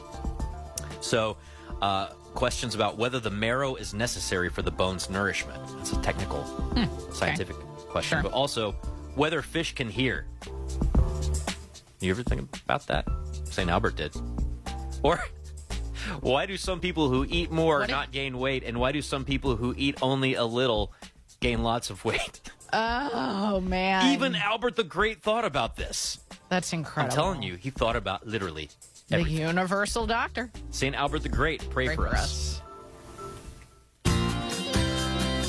I'm Father Rob Jack. Join me this afternoon for Driving Home to Faith, where Margie Christie will share the latest news from Dayton Right to Life. Alan Migliorato will talk about the dangers of teenagers and pornography. I'll reflect on the importance of checking the oil of the Holy Spirit in your souls, with frequent traffic and weather to get you home safely. That's this afternoon beginning at 4 on Sacred Heart Radio. You're on the road to Christ the King, driving home to faith.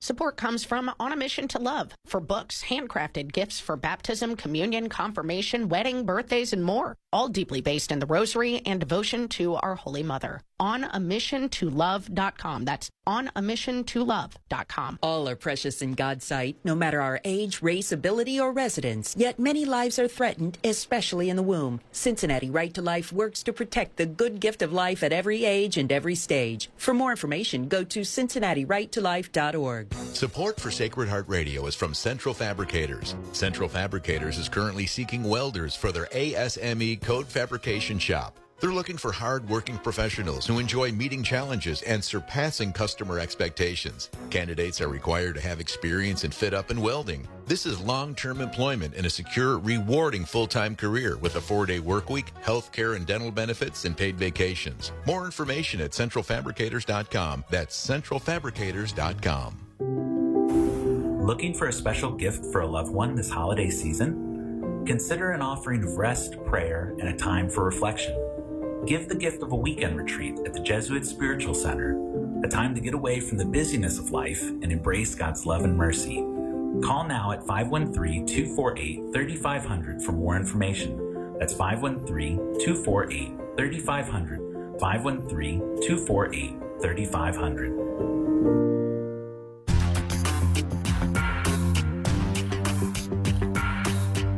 23 minutes past the hour. You're listening to the Sunrise Morning Show on the EWTN Global Catholic Radio Network. So happy to have you along with us on this feast of St. Albert the Great. Pray for us.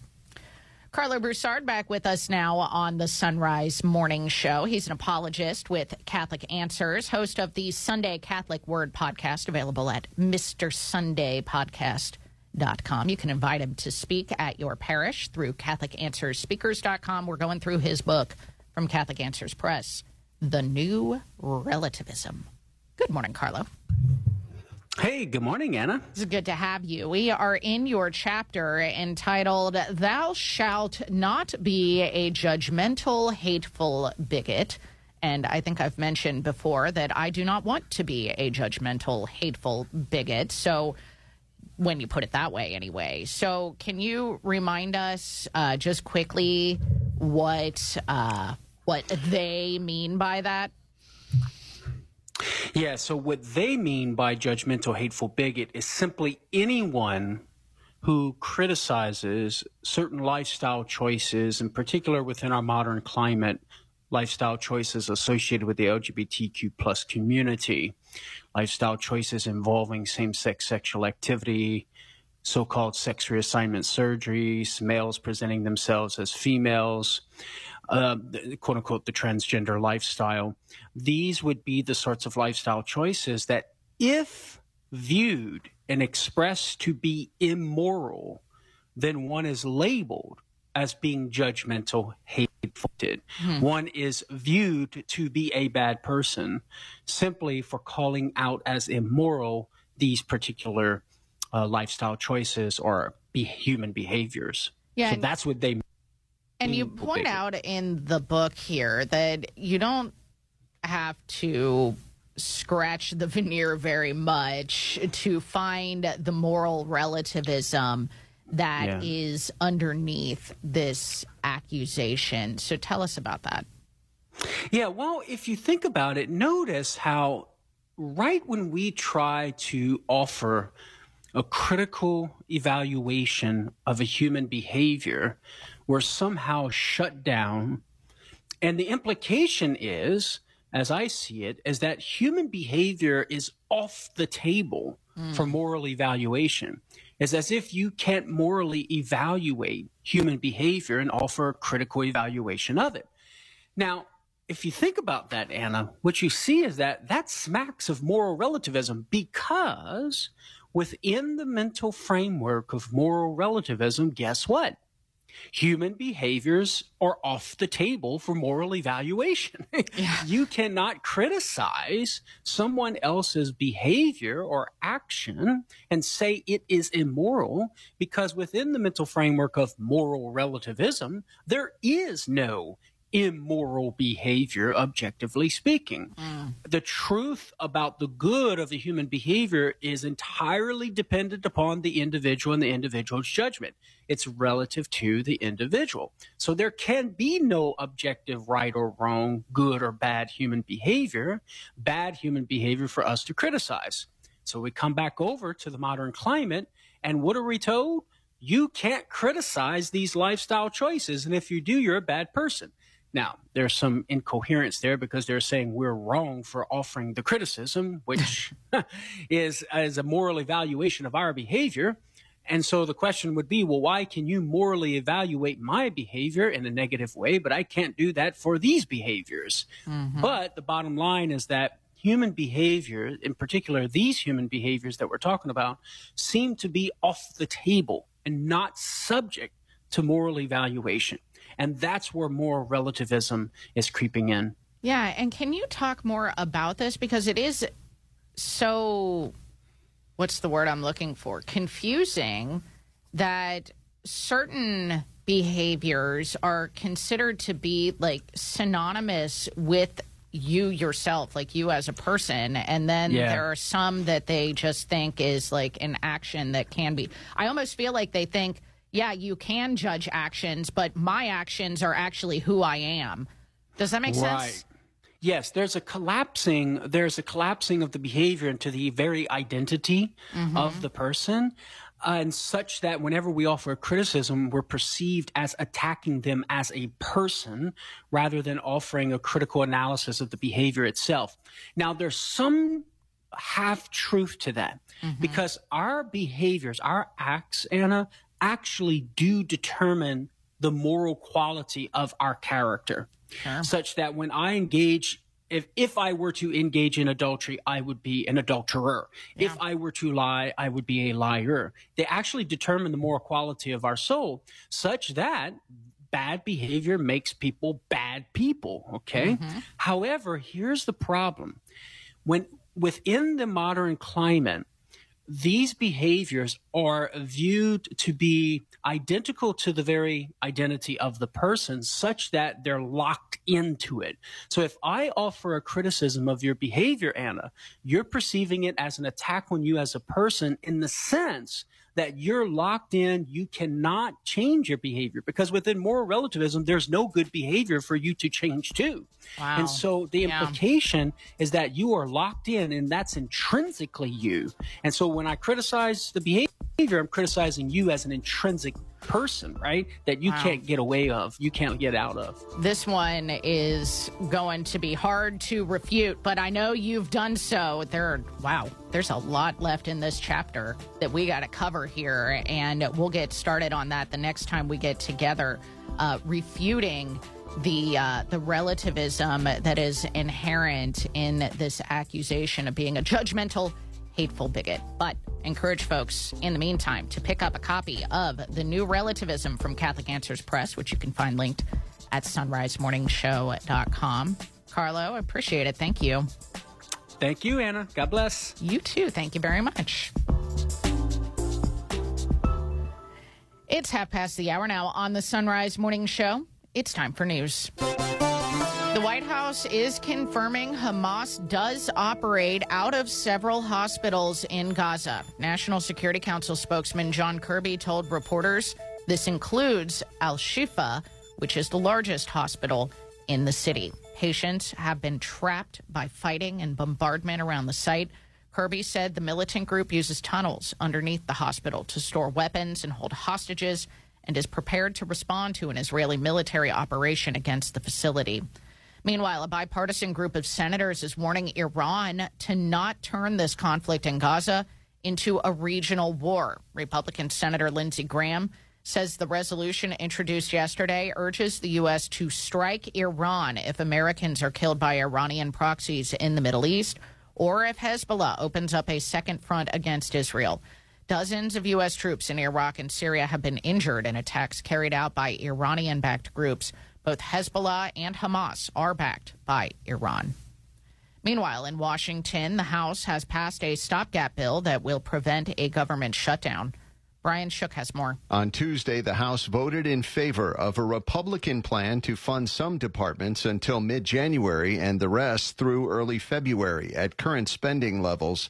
The bill now heads to the Senate, where it has bipartisan support. Senate Majority Leader Chuck Schumer said he would pass the legislation as soon as possible. I'm Brian Shook. The U.S. bishops held elections during the first public session of the Fall General Assembly in Baltimore yesterday.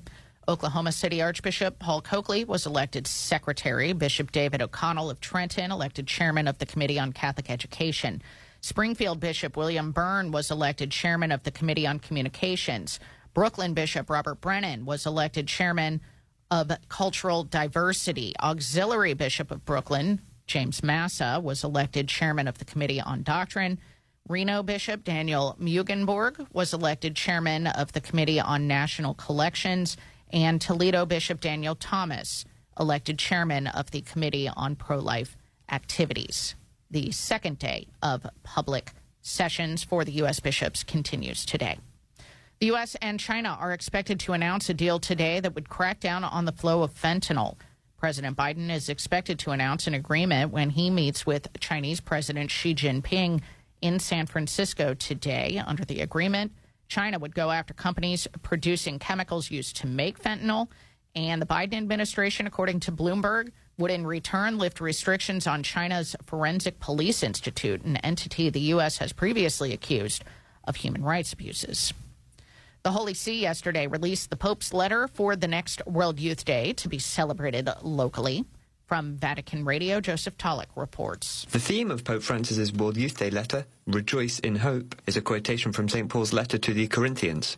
Reflecting on the saint's words, the Pope says that youth is a time full of hopes and dreams. However, he notes, we are living in a period of crisis, when for many people, including the young, hope seems absent. Many, he says, feel, quote, as if they are in a dark prison where the light of the sun cannot enter. In such situations, Pope Francis asks, how can we experience the joy and hope of which St. Paul speaks? One important strategy, he says, is to recognize that hope is, quote, not a product of our human efforts, plans, or skills. It is rather born of an encounter with Christ. Christian joy comes from God himself, from our knowledge of his love for us.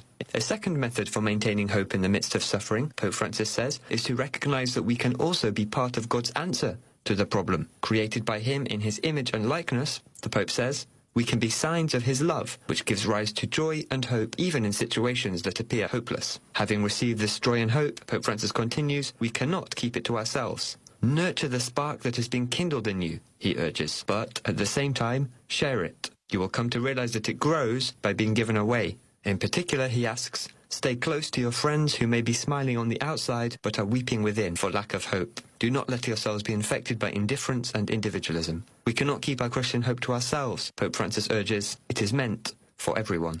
I'm Joseph Tulloch.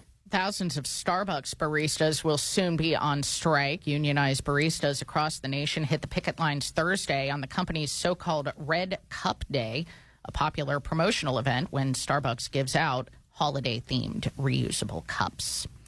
That's the news on the Sunrise Morning Show. It's 35 past the hour.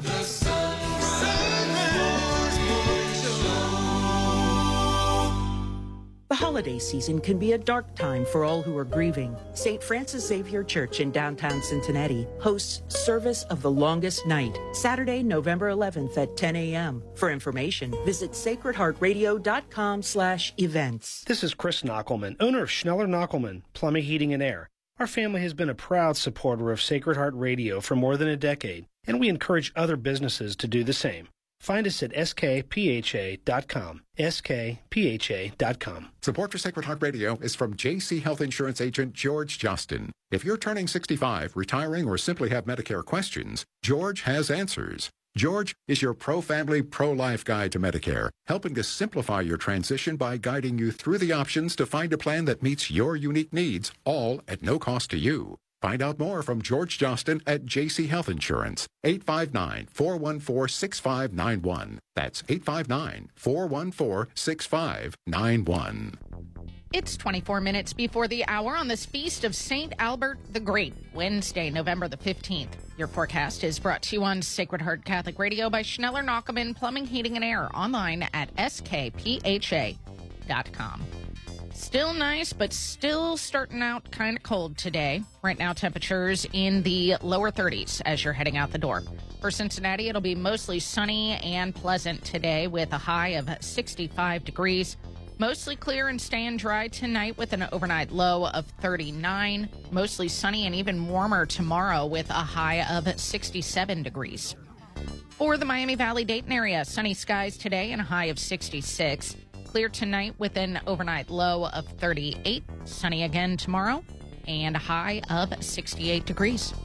This is Sacred Heart Catholic Radio, 740 a.m., 9:10 a.m. Download our app at sacredheartradio.com.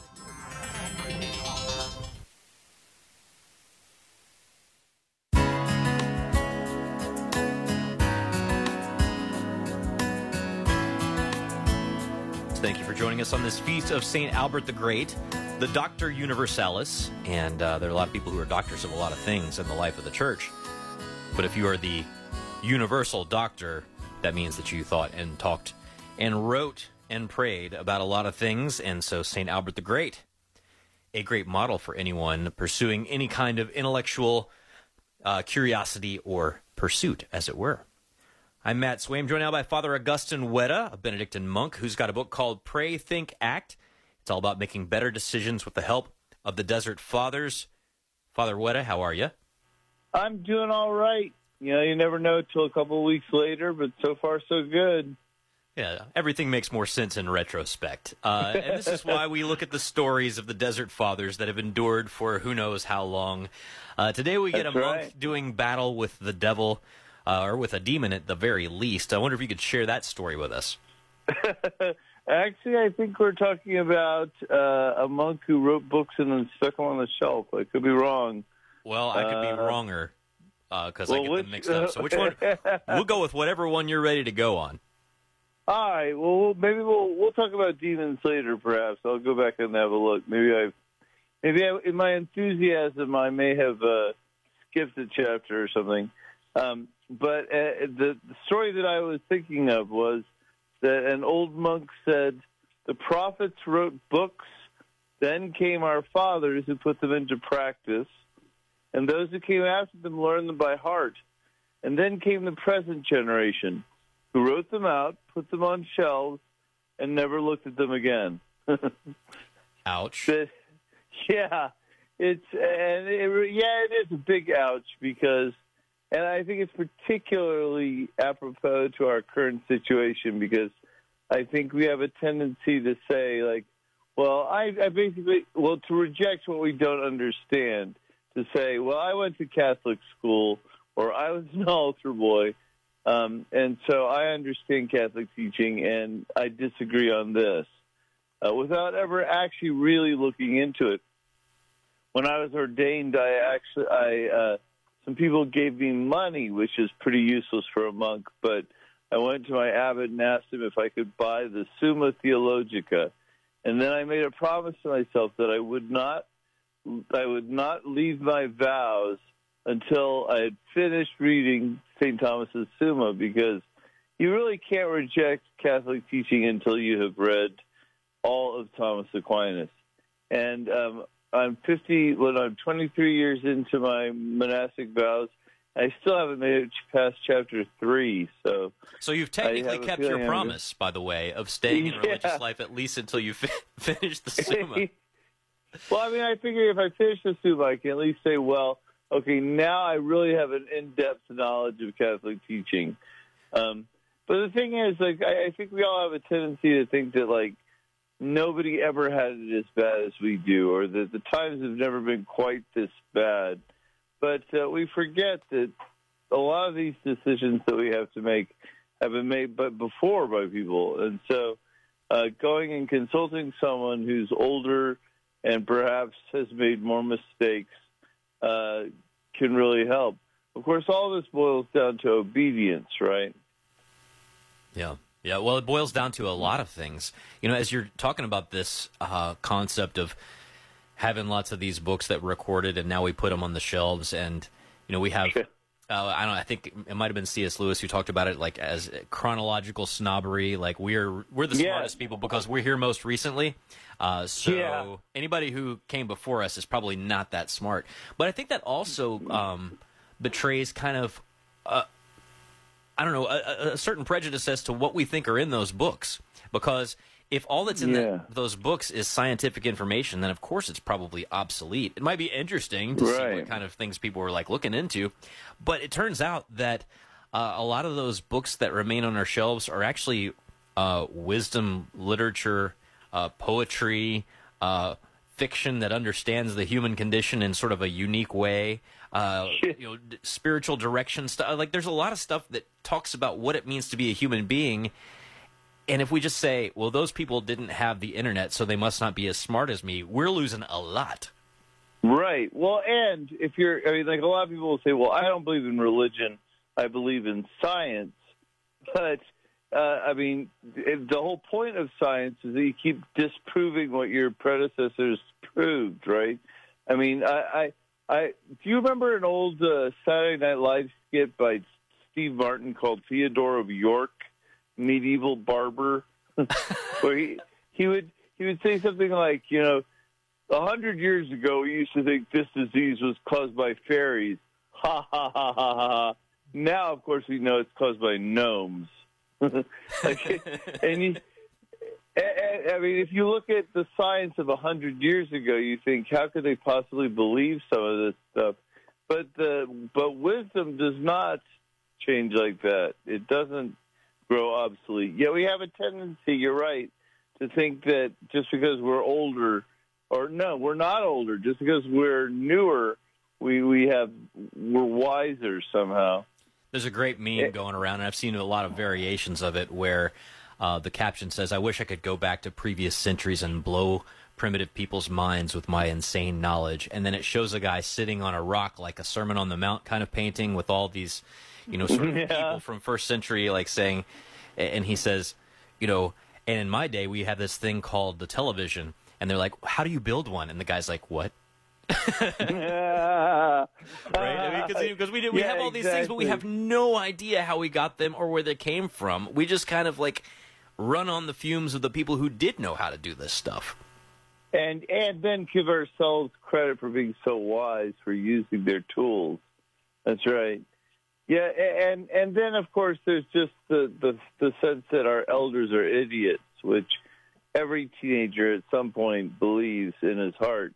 St. Louis is the home of Howard Nemerov, who was a great sort of 20th century poet, and I got to go look at his graded papers one afternoon because he taught at one of the local colleges here. And at the top of one of these poetry class submissions, he wrote, "Adolescent angst may come easily to you, but it's boring for the rest of us." And I think he's right. I mean, there's nothing to be learned from just scorning your elders.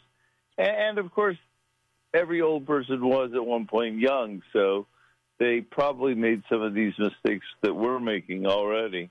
Yeah, you teach high schoolers, so you know this. I know this as a dad, where, like, you know, sometimes my son will be like, "You don't understand what it's like to be in 6th grade." I'm like, "Yeah, I'm pretty sure I do." Yeah, I do. It was a rough year, man. It was a rough year. I get it.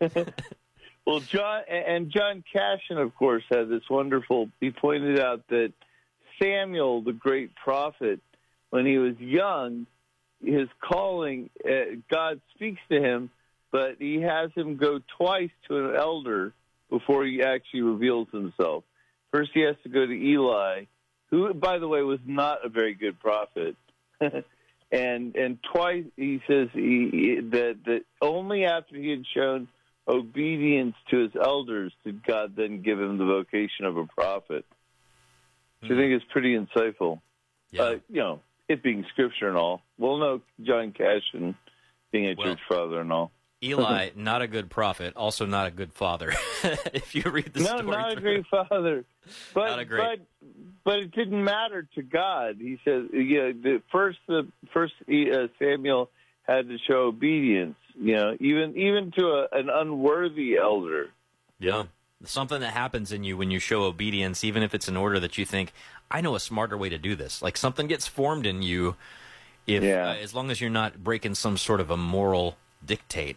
Something happens in your brain that wires you to be kind of more receptive to doing things that God might ask you to do that you don't fully understand. So, it's great stuff, Father Augustine Wetta. I wish we had more time for old stories, but we'll have to come back around next time. Thank you as always. All right, we'll hit the demon next time, maybe.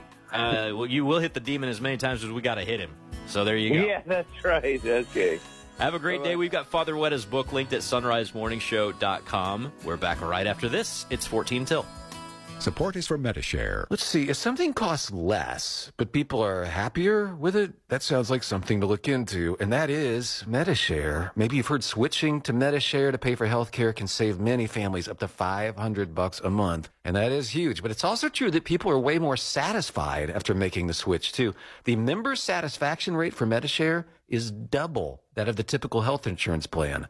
Double. Medi-Share works, too. It's been around for 30 years. Members have shared more than $5 billion of each other's bills. People love having telehealth and a huge nationwide PPO network. So, yeah, really, you can save a ton and like it better. Imagine being happy with how you're taking care of your health care. So if you're self-employed or part of the gig economy, or you just want a plan you're happy with, you can call right now. You'll get a price within 2 minutes. So see what you can save. This is a very, very smart use of 2 minutes. Here's the number you need. Call 844-55-BIBLE. That's 844-55-BIBLE. 844-55-BIBLE.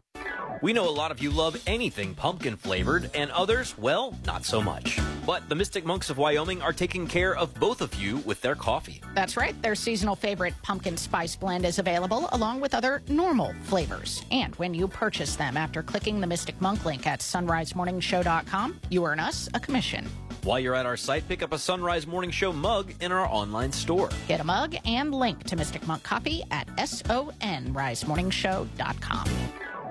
Hi, friends. Janet Williams here. Join me every Wednesday on Women of Grace Live as I welcome New Age researcher and blogger for Women of Grace, Sue Brinkman. Sue and I will be talking about all the wacky things that could distract you from your faith. Psychics, yoga, Reiki, crystals, acupuncture, Ouija boards, tarot cards, and astral traveling are just a few of the stranger things we discuss. That's why we call it Wacky Wednesday. So join us at 11 a.m. Eastern on EWTN Radio. on the next More to Life, Marriage Madness. Marital struggles will help you celebrate the relationship God wants for you. That's later today on More to Life. Now back to the Sunrise Morning Show.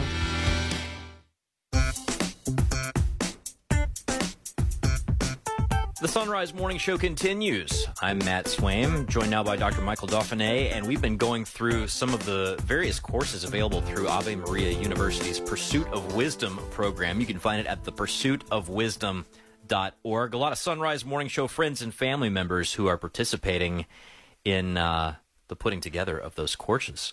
Doc, good morning. Welcome back. Good morning. I'm glad to be here.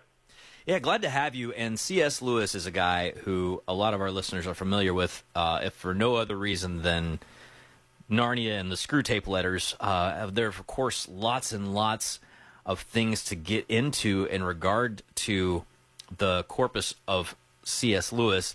I took like 3 different classes on him in my evangelical college. How in the world do you plan to cram him into a course? Well, that's a great question. I think in some ways, Lewis has a quote where he says, "I believe in Christianity as I believe in that the sun has risen, not only because I see it, but because by it I see everything else." So it's really this idea that Christianity helps us not only to see Christ, but it helps us to see the world. And I think if we take that approach, then the goal is not so much to learn about Lewis, but it's to learn from Lewis how to see ourselves, how to see God, and how to see what God has done for us in Jesus Christ. And so I use the course to kind of paint little pictures and tell stories both from his fiction and his nonfiction work to help us really discover this idea that the faith is reasonable. It goes, it's above reason, but it's not against reason. Yeah, this is an eye-opener for a lot of evangelicals in my world who were just pulling a pithy quote from Lewis here and there and didn't understand kind of the worldview he was coming from. There's all kinds of stuff in Lewis that you sort of have to understand in light of the literary tradition, in light of his own sort of sacramental worldview as an Anglican, and even just the fact that he saw what you were saying, like this idea between faith and reason is also connected to the question of faith and science, and like seeing that the world is good and God made good things. I think that in the world I came from, so certainly in the Calvinist world, people might translate John 3:16 as, "For God so hated the world that he sent his son to die to save you from it," right? And Lewis is kind of like the opposite perspective of that. God made this place good. What is he trying to tell us about himself through it? Yeah, so this is that idea, too, that, Lewis as an Anglican, as a Protestant, nonetheless has a very Catholic worldview.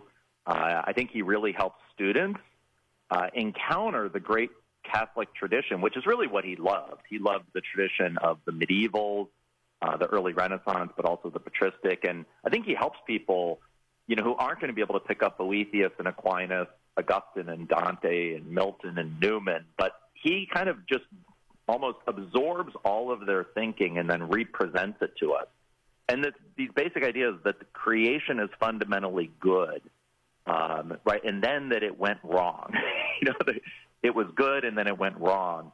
And that somehow God intends to put it right, and that he did put it right in Jesus Christ. And therefore, when we follow him and when we act in our faith, we, have to surrender our own efforts. He has this great idea in Mere Christianity that faith is an admission of the bankruptcy of our own efforts. But then he takes that same idea to say that, our perfection is also going to be painful. It's also going to hurt because we have to kind of die to ourselves. So he's also then able to deal with some of the questions of, suffering and pain. And so I think Lewis is great because he asks the hard questions, but he says in a way that our great tradition of over 2,000 years, has even better answers. Well, I'm looking at the courses. They're going to be part of your, or at the different classes that are going to be part of your course on C.S. Lewis for the Pursuit of Wisdom sessions. So this is thepursuitofwisdom.org if you want to find out more. We're talking to Dr. Michael Dauphiné. I love, first of all, that you do the Chronicles of Narnia as one class, but you pick out one to do its own class on, and that's Voyage of the Dawn Treader, which is, for me, hands down, by far, like my favorite Chronicle of Narnia. But I love that you also start everything with the Weight of Glory, because I don't know about you, but to me, that's kind of like the key that unlocks this whole worldview. Yes. So Lewis is a great apologist, right? So one, he kind of helps a lot of people realize that it's somehow fitting in a way. The Christian faith, it answers a question that's deep inside all of our hearts. And so by looking at the Weight of Glory, he really looks at what are our deepest desires. And he indicates that our deepest desires are always for something more than this world can ever offer. And so he raises the simple question, right? If we have thirst, there's probably water. If we're hungry, there's probably food. We may not find it, but we're the kind of creatures that can eat. And so he also says if we have desires that we find are never fully satisfied in this life, it's quite probable, right, that we are actually designed for a fulfillment, right, that is beyond this world, right? We're created to come to know and love God. And then he looks at the way that Christ – oh, sorry, go on. No, I was just going to say we're created to love God, but we're also created to love one another. This is, to me, so there's this line. I would love to get your take on it as we've only just got a minute or so left. This line that I read as an evangelical and was so struck by, but I didn't have a hook to hang the thought on, and I wasn't sure exactly what he was talking about because I came from a very low church, non-sacramental world. And Lewis says in The Weight of Glory, he says, next to the Blessed Sacrament itself, your neighbor is the holiest object presented to your senses. I wonder, do you get to that line or that thought in this course, or did you have any comment on it? Well, I think that's a great course because it's a great insight because what it helps us to show is that if the world is good, human beings in a way are even better, right? Human beings are glorious and splendid creatures who have been tarred and kind of feathered by our own sins and by others. But God's plan is not to punish us. God's plan is to uncover us and to restore us to beauty. And so he has a great line at the end of that where he says, like, we will eventually shine like the morning sun, like the morning dew, and that we will actually become famous, not the kind of fame that we wanted, but the fame before God, right? To hear God say to us, right, well done, my good and faithful servant. So anyway, so I set up the course in 6 individual 30-minute episodes, and I think it does a really good job of helping students kind of dive into gaining a love for Lewis and really a love for the tradition that he loves so much. Man, this is a great list of works, too, that you've got on here. You've got Mere Christianity, Miracles, The Problem of Pain, and a couple of others. ThePursuitOfWisdom.org, linked at sunrisemorningshow.com. Go check it out and sign up through Ave Maria University. That wraps it up for a Wednesday. I'm Matt Swaim. For all of us here, may God bless you and keep you and grant you his peace. Where can you read why God replaced his created light with the light of the world? And find out how you can protect pro-life radio. Where can you see the big man that delivered the Sunrise Morning Show on video? And learn how we plan to sweeten the deal when Sacred Heart Radio visits your parish. Plus, get our QR card, the updated program schedule, and more in Sacred Heart Radio's Christmas newsletter. To get it, go to sacredheartradio.com and click Newsletters Sign Up. Catholic Engaged Encounter Weekends are a marriage preparation program led by married couples and a priest or deacon. What makes this marriage prep program unique is you will have 2 days as a couple to delve into important subjects that will affect your relationship together for the rest of your lives. More time for prayer and reconciliation, and closing the weekend with Mass. More information is at cincinnati-covington.engagedencounter.com. That's cincinnati-covington.engagedencounter.com. You rely on your car, so rely on the experts at Fort Mitchell Garage, a proud supporter of Sacred Heart Radio. They can do it all from brakes, tires, and heating and cooling to towing and collision repair and more. Fort Mitchell Garage on Dixie Highway in Park Hills. On the web at fortmitchellgarage.com. Support for Sacred Heart Radio is from Dr. Robert Berger at Beacon Orthopedics and Sports Medicine. Dr. Berger has been recognized by Cincinnati Magazine nearly every year over the past 20 years as one of the top physicians in orthopedic surgery, and he serves as team physician for Xavier University, Mount St. Joseph University, and LaSalle High School. Dr. Berger treats patients of all ages at the Beacon West office on Harrison Avenue and on the east side at Cincinnati Sports Club. For more information, 513-354-3700. Online at beaconortho.com. The highest standards, integrity, and best practices are core values at Rainbow International of Cincinnati and Northern Kentucky, your partners in residential and commercial insurance repair and restoration. Rainbow International, proud to support Sacred Heart Radio. 513-271-1000. I'm Bill Torbeck of Tri-State Abrasive and Tool Company, proud to support Sacred Heart Radio. We strive to provide the highest quality diamond and CBN products manufactured by privately owned companies, enabling us to provide prompt and personal service and you to avoid the unnecessary cost and frustrations of dealing with bureaucracies. Find us online at theabrasiveone.com. That's the number 1. Theabrasiveone.com. Theabrasiveone.com.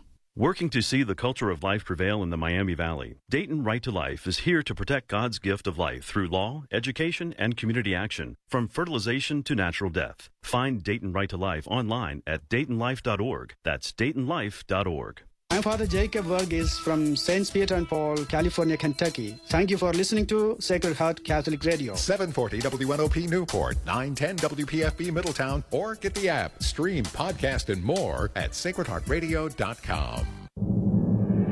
Arise, it's a new day. Hear his word, let us pray. The Sunrise Morning Show.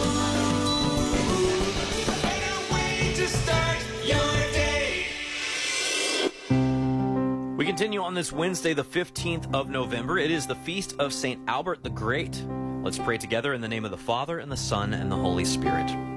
Lord, draw all people to yourself. Where there is hatred, let us sow love. Where there is darkness, let us bring light. Where there is sadness, let us bring joy. Lord God of light, you have shone upon our darkness and set us free through the death and resurrection of Jesus Christ. Grant us the grace to live in the freedom of the children of God, that where we walk this day, we may bring light through the same Christ our Lord. Glory be to the Father, and to the Son, and to the Holy Spirit, as it was in the beginning, is now, and ever shall be, world without end. Amen. St. Albert the Great, patron, one of the patrons of the Archdiocese of Cincinnati, pray for us. Thanks for being along here on Sacred Heart Catholic Radio. Maybe we should invoke his patronage for our upcoming pledge drive on December 6th. I know we're leaning in on St. Nicholas, who dropped bags of gold off anonymously for a family of people, so that some of you will drop off bags of gold anonymously on Bill Levitt's doorstep. But St. Albert's a pretty good one, too, because we try and cover everything on Catholic Radio, and that was St. Albert's deal. Plus, he's a patron of the Archdiocese of Cincinnati. I'm Matt Swaim. Anna Mitchell has news. Paul Lockman at the controls. And up this hour, Laura Streetman has a pro-life news update from Cincinnati Right to Life. We'll talk about poverty of spirit and what St. Albert the Great had to say about it with Father Robert Nixon, who's been translating a work of St. Albert the Great. Kim Kaminsky will join us with some Advent resources from Formed. Also, Monsignor Charles Pope to look at the baptism of transgender people question that has been up in the mix and tossed about. And I'm pretty sure that nobody understands it or how it works or what it means. So luckily, we have Monsignor Charles Pope to help us out a little bit with that. Right now, it is 2 minutes past the hour. News, a service of Bridgetown Finer Meats and BridgetownFinerMeats.com. Here's Anna Mitchell. Good morning. Governor Mike DeWine is ordering flags lowered at the state capitol and in Tuscarawas and Stark counties today in honor of those killed in the devastating crash on I-70 yesterday morning.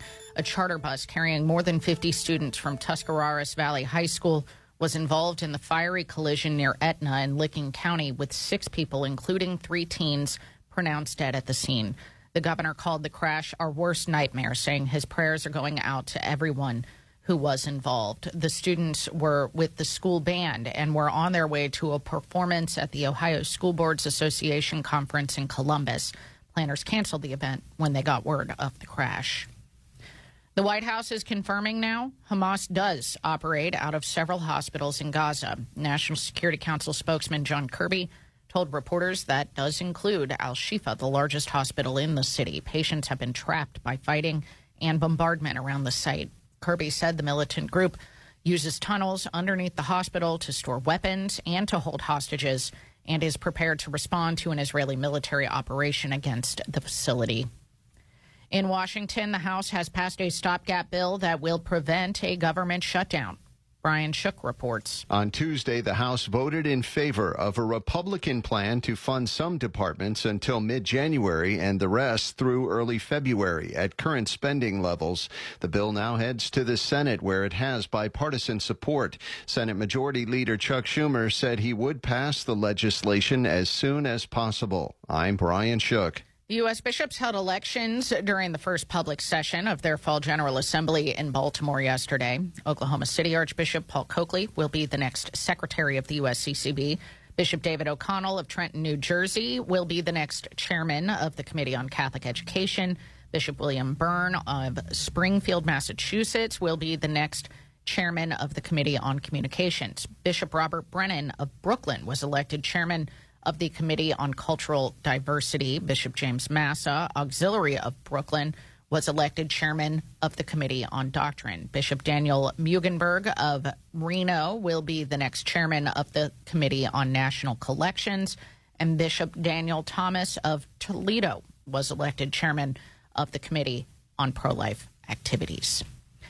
The U.S. and China are expected to announce a deal today that would crack down on the flow of fentanyl. President Biden is expected to announce the agreement when he meets with Chinese President Xi Jinping in San Francisco today. Under the agreement, China would go after companies producing and exporting the chemicals used to make the deadly opioid. Bloomberg reports the Biden administration in return would lift restrictions on China's Forensic Police Institute, which is an entity the U.S. has accused of human rights abuses in the past. The Federal Reserve could start cutting interest rates in the spring. Mark Mayfield has more. That's according to a new estimate from UBS Investment Bank. The cuts could come as early as March. UBS said easing inflation could pave a way for a 2.75% decrease in the interest rate over the year. That would almost halve the current 5.5% rate. It also predicted the economy would go into a recession by next year's second quarter, which would enable a rate cut. I'm Mark Mayfield. And thousands of Starbucks baristas will soon be going on strike. Unionized baristas across the nation will hit the picket lines Thursday, tomorrow, on the company's so-called Red Cup Day, a popular promotional event when Starbucks gives out holiday-themed reusable cups. Workers are accusing the company of refusing to fairly negotiate at cafes that voted to organize. Starbucks claims it's the union that is not bargaining in good faith. Well, that'll make for an interesting Red Cup Day, Paul. I'm sure you're very disappointed. Well, you know me. I'm seen with a Starbucks cup every time I walk in the door your here. Your PSL. Goodness gracious! No, I would expect maybe traffic to be a bit behind tomorrow, maybe with all the people stuck in line at. No. I don't know if any Cincinnati Starbucks have unionized baristas. Wow. I think it's like a here and there. I don't know. I mean, there probably are, but who knows? But apparently, I understand, if you're understaffed and you're giving away stuff and there are like 1 million people and online orders and you can't keep up and you're stressed. They speak a different language anyway when people order coffee, especially at Starbucks. The baristas are a lot more. I tip the cap there. You would totally understand more if it were a Chipotle strike.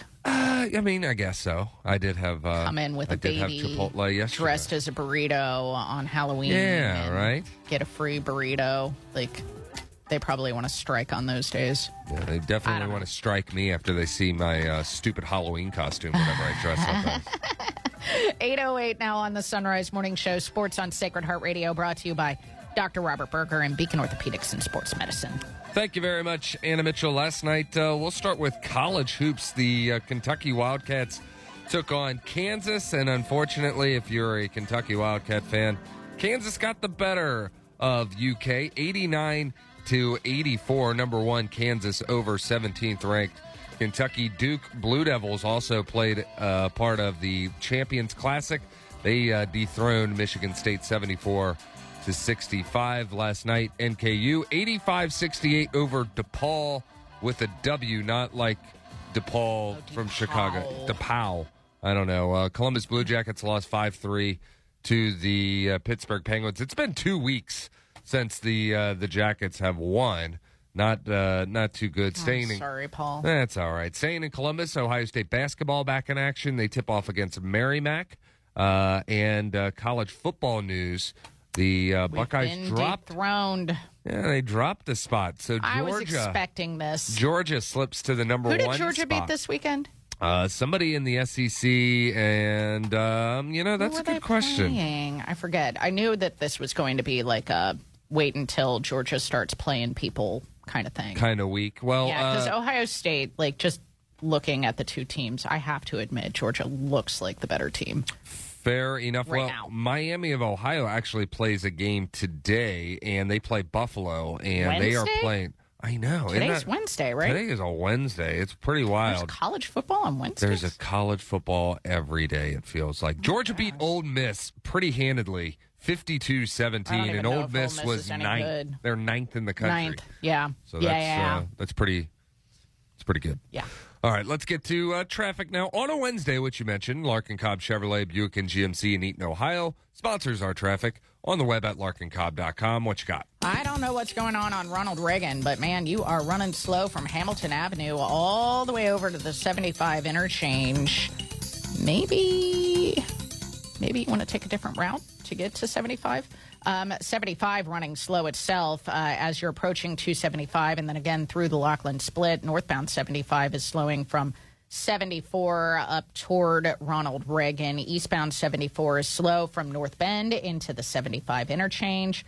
Southbound 71, you're on the brakes from Field Zertle down to the Norwood Lateral. Northbound 71, 75. This is getting to be a thing. You're slowing from Burlington Pike up to the cut in the hill.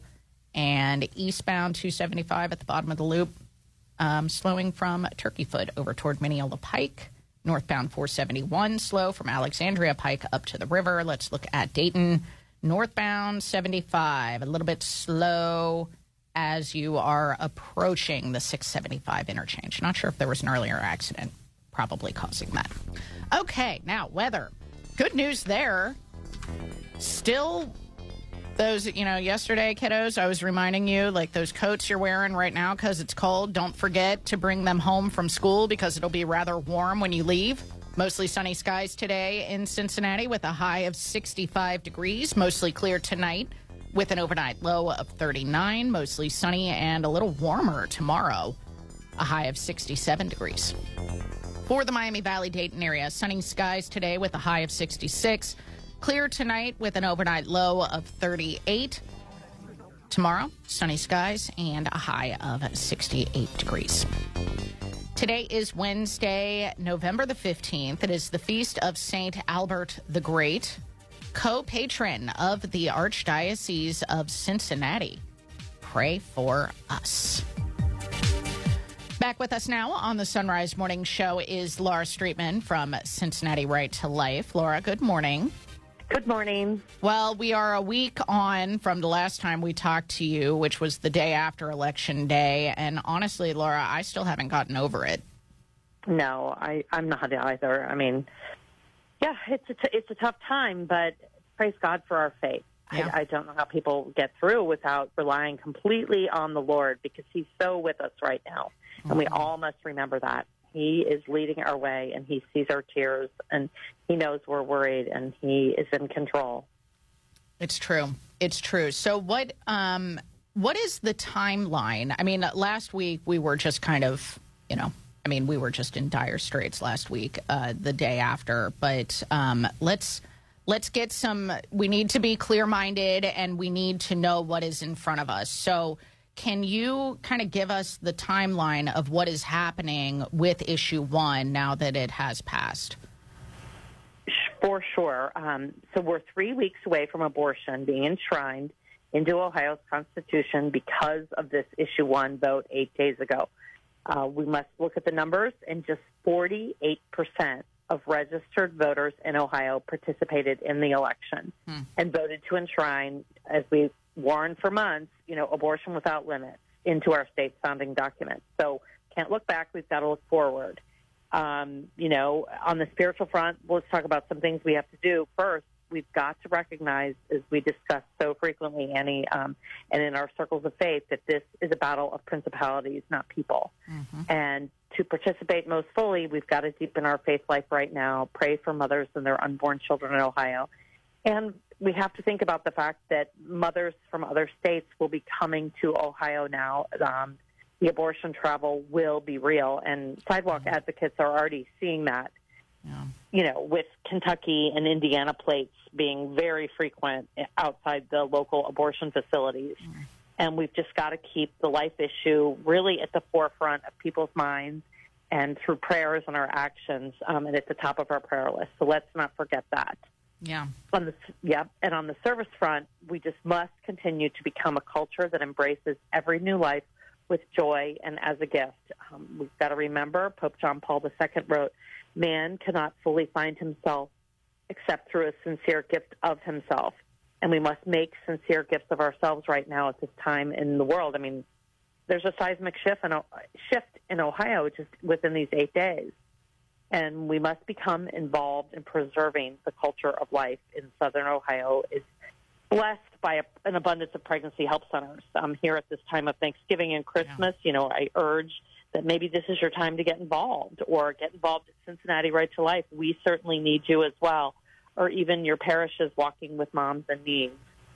So there's opportunities everywhere, and including this Saturday, Annie, we have a Sidewalk Advocate for Life training, and the information on that is on Cincinnati Right to Life's website. So between prayer and service, but that gets to what you talked about. We must pay attention to what's going on in our culture. And, we were told this was a settled issue when we lost last Tuesday, but there's a lot going on in Columbus. And have you read much of this, Annie, and trying to keep, it's like, oh my gosh, it is. I mean, we had on the show last week Ken Craycraft, our legal and political analyst, talking about how vague this amendment is and how much fighting over this language there is going to be, and really should be, so that we have a clear picture of what is and isn't happening in Ohio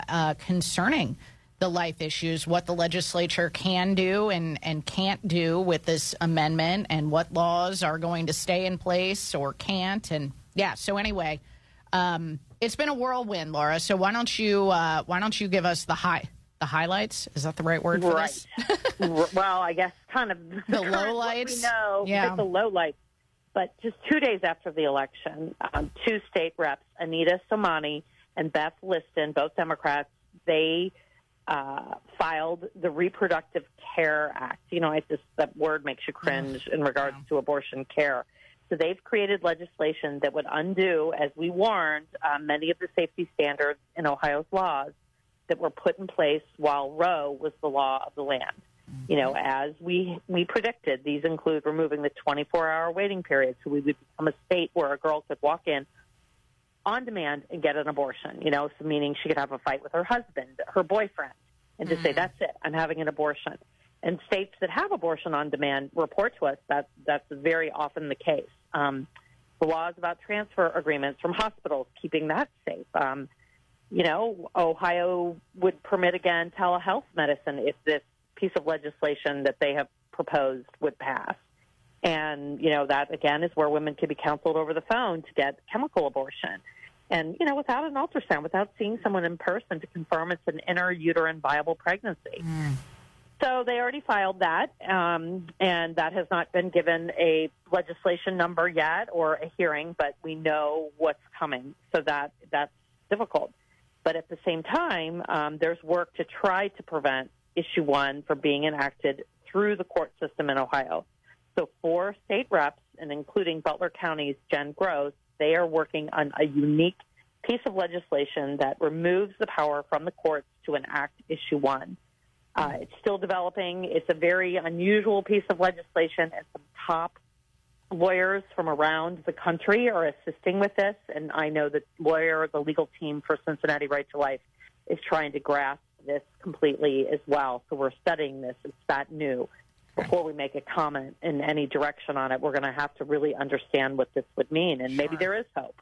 Yeah. Hopefully there's hope, right? Hopefully there's hope. Yeah, I mean, obviously there's always reason to hope. I heard a beautiful homily on Issue 1 on Sunday talking about how we cannot lose hope even when it seems so dire, because those are the times when the Lord swoops in. We have historical instances when we've seen the Lord swoop in and just change the course of history. And so we can trust and we can hope that that the Lord has this under control. And so we'll see. We'll see what happens. Laura, we're out of time, but maybe we can talk about news on chemical abortion and the abortion pill the next time we get together. But thank you for keeping us posted on everything happening in Ohio specifically, because I know that's on everyone's prayer list now. So keep up the good work, keep up the hope, and we'll look forward to talking to you again next time. Thank you to Sacred Heart Radio, Annie. Bye-bye. Absolutely. See you later. All right. 19 past now on the Sunrise Morning Show. Traffic and weather coming up next. Attention, Sacred Heart Radio volunteers. Wednesday, December 6th is our Advent Pledge Drive, and we need volunteers to answer phones from 7 a.m. to 6 p.m. that day. If you can help, even for an hour, call 513-731-7740 or visit sacredheartradio.com and click Volunteer.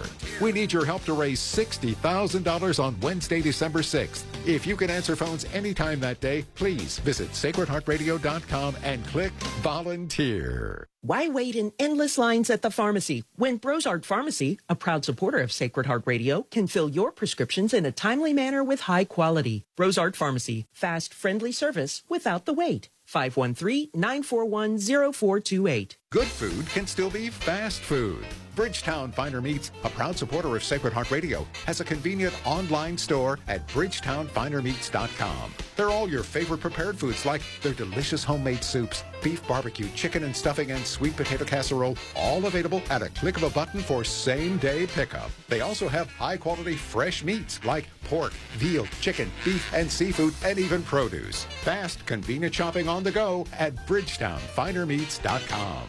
Support for Sacred Heart Radio is from Delhi and Harrison Pet Centers, with everything your pet needs, from guppies to puppies. Offering curbside pickup, in-store, and online shopping at DelhiPetCenter.com. That's DelhiPetCenter.com.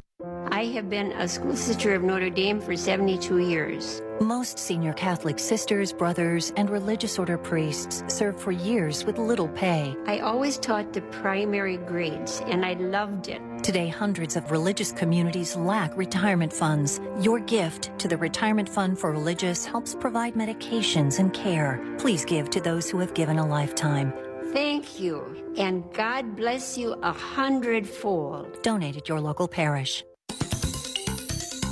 21 minutes past the hour now, and this traffic report is a service of Rose Automotive, pre-owned vehicles on Erie Highway in Hamilton, on the web at roseautomotivegroup.com. There is, in fact, an accident. I was wondering what was going on Ronald Reagan. Eastbound Ronald Reagan at Galbraith, there is an accident that has you stacked up almost to Coleraine at this point, so you're going to need some extra time there. Not sure if it's blocking anything. I don't see that reported. So, yeah, just be careful. Southbound 75, slowing as you head through the Laughlin Split. Northbound 75, a little slow as you're approaching the Norwood Lateral. Southbound 71, you're on the brakes between 275 and the Norwood Lateral. Northbound 71, 75 is slowing from Burlington Pike up to the river. Northbound 471, mostly heavy at this point from Alexandria Pike up to the river, and it looks like that incident on northbound 75 in the Dayton area has been largely cleared. You're a little bit heavy as you're approaching the 675 interchange, but hopefully not a huge time delay at at this point. All right, now for weather. Mostly sunny in Cincinnati today with a high of 65 degrees. Mostly clear tonight with an overnight low of 39. Mostly sunny and warmer tomorrow with a high of 67 degrees.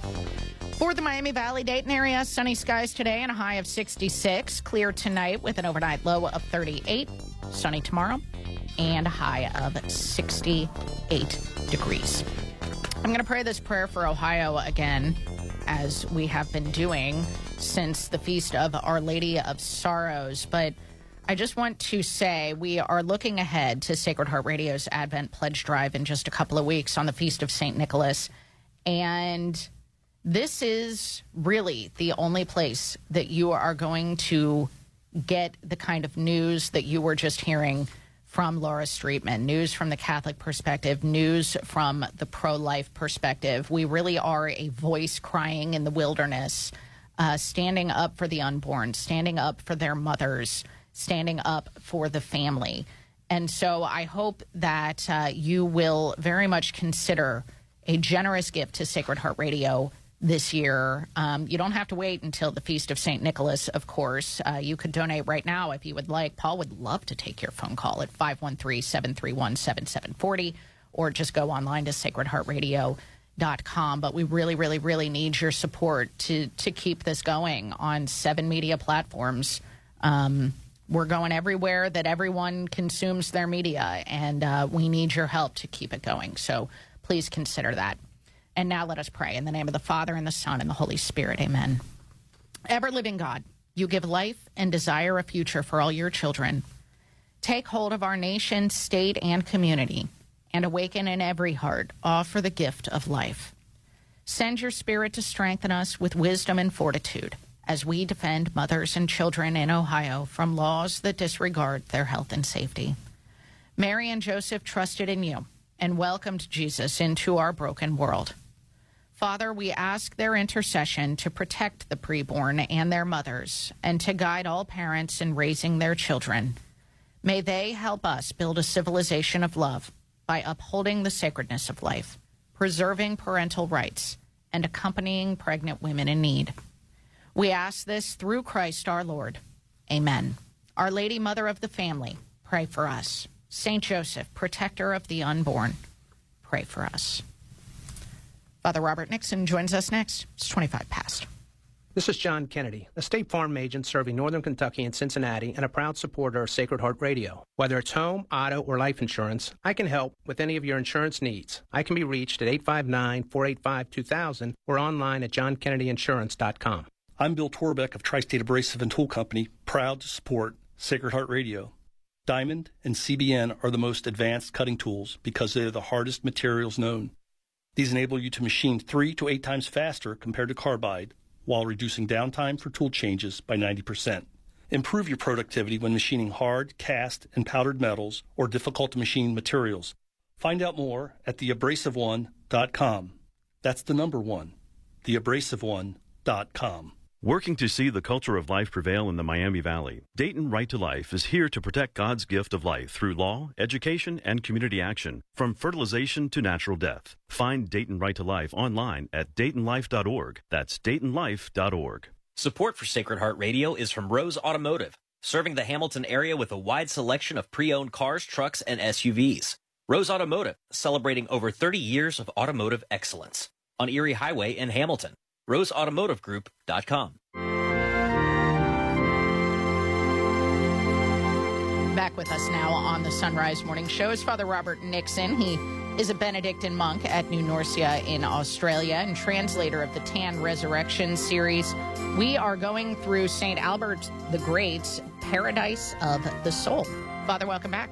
Thank you, Eddie. It's wonderful to be with you today. It is wonderful to have you. And today we are going to unpack St. Albert's reflections on the virtue of poverty of spirit. And this is, of course, one that we hear in the Beatitudes. Blessed are the poor in spirit. And Father, I have to say, I have never heard anyone give a real definition of what poverty of spirit is. So I was very grateful to have that right at the beginning here with St. Albert. Can you discuss that?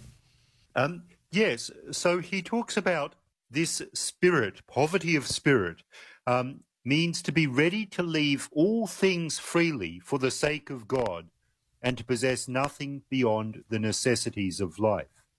This charism of poverty extends to being willing to go without things which are necessary at certain times for the love of God.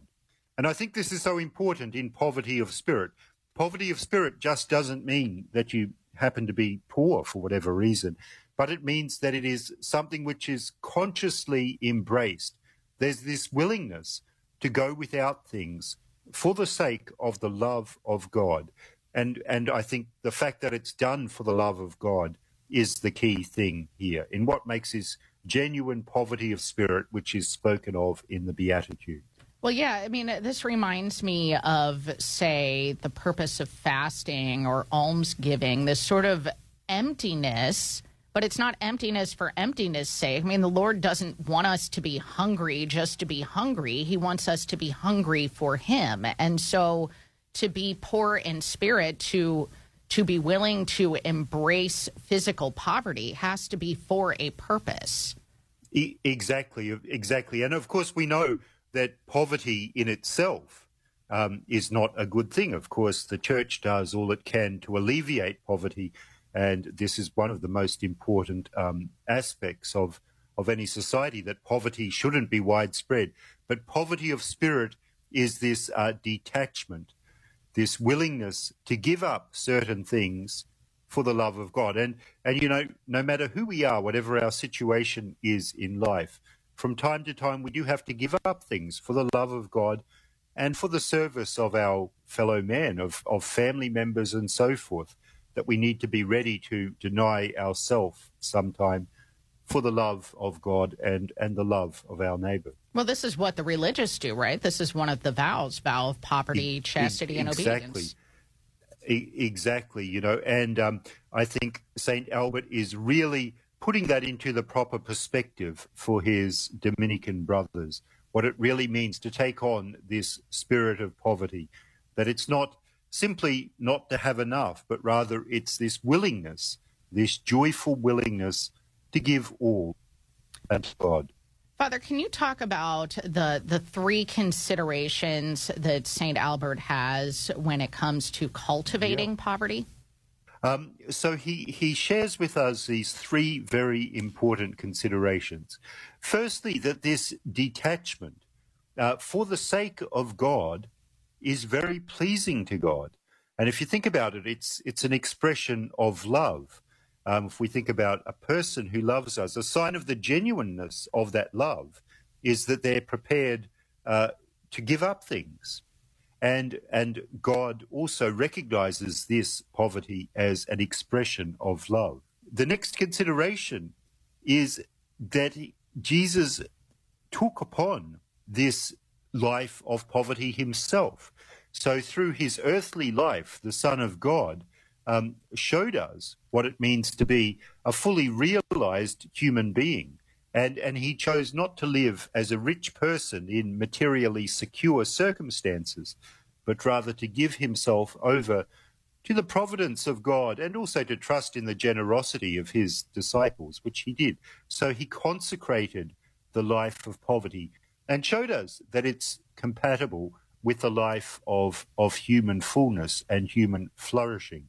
And then we're told also about this preferential treatment which Christ gave to the poor in his own ministry. The fact, for example, that he had chose apostles from amongst fishermen, from not from amongst the wealthy and the elite, but from people who had lived up to then relatively humble lives. So all of these things show us through the example of the life of Christ that poverty is something with our spiritual flourishing and can also be a wonderful expression of our love for God. And he writes, an indication of a genuine spirit of evangelic poverty is to have no concern for transitory things, but to commit oneself entirely to the care of God with confidence and simplicity. I'm wondering, Indeed. Father, is it Is it possible to have a spirit of poverty while also being materially wealthy, or is it? Or are we kidding ourselves when we think like, oh, I have this spirit of evangelic poverty. I don't care about the transitory things I have, but I have them.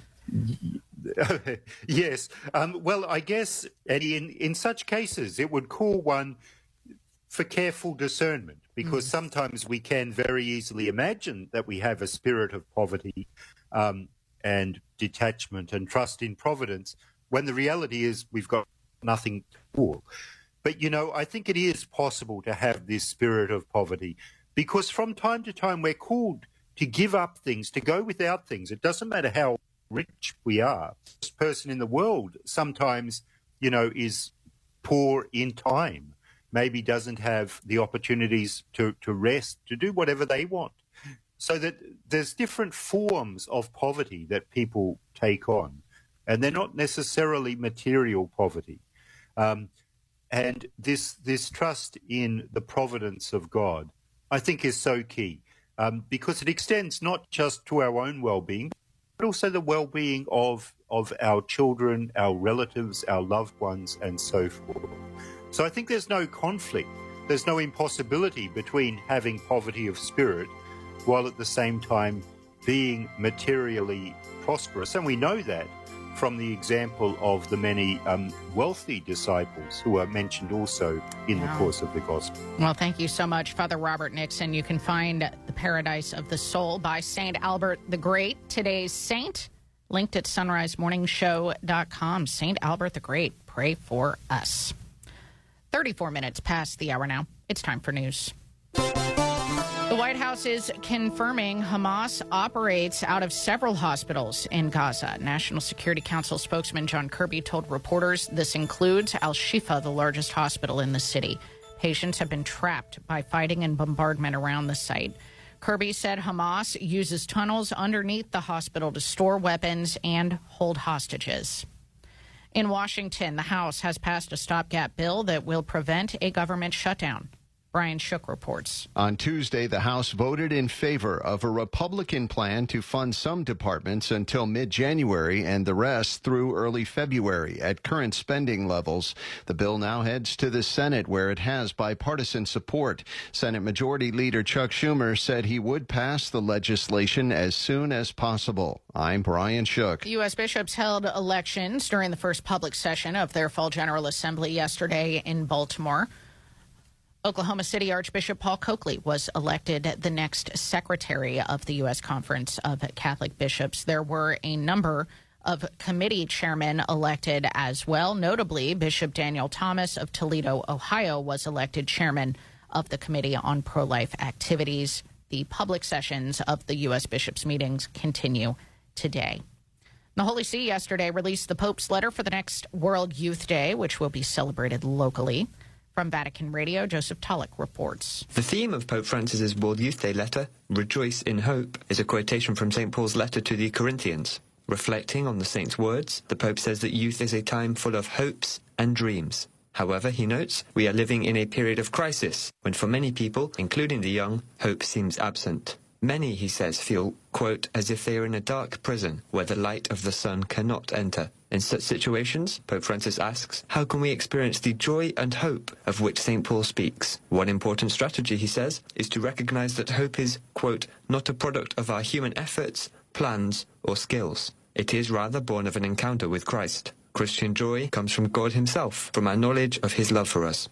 A second method for maintaining hope in the midst of suffering, Pope Francis says, is to recognize that we can also be part of God's answer to the problem. Created by him in his image and likeness, the Pope says, we can be signs of his love, which gives rise to joy and hope even in situations that appear hopeless. Having received this joy and hope, Pope Francis continues, we cannot keep it to ourselves. Nurture the spark that has been kindled in you, he urges, but at the same time, share it. You will come to realize that it grows by being given away. In particular, he asks, stay close to your friends who may be smiling on the outside but are weeping within for lack of hope. Do not let yourselves be infected by indifference and individualism. We cannot keep our Christian hope to ourselves, Pope Francis urges. It is meant for everyone.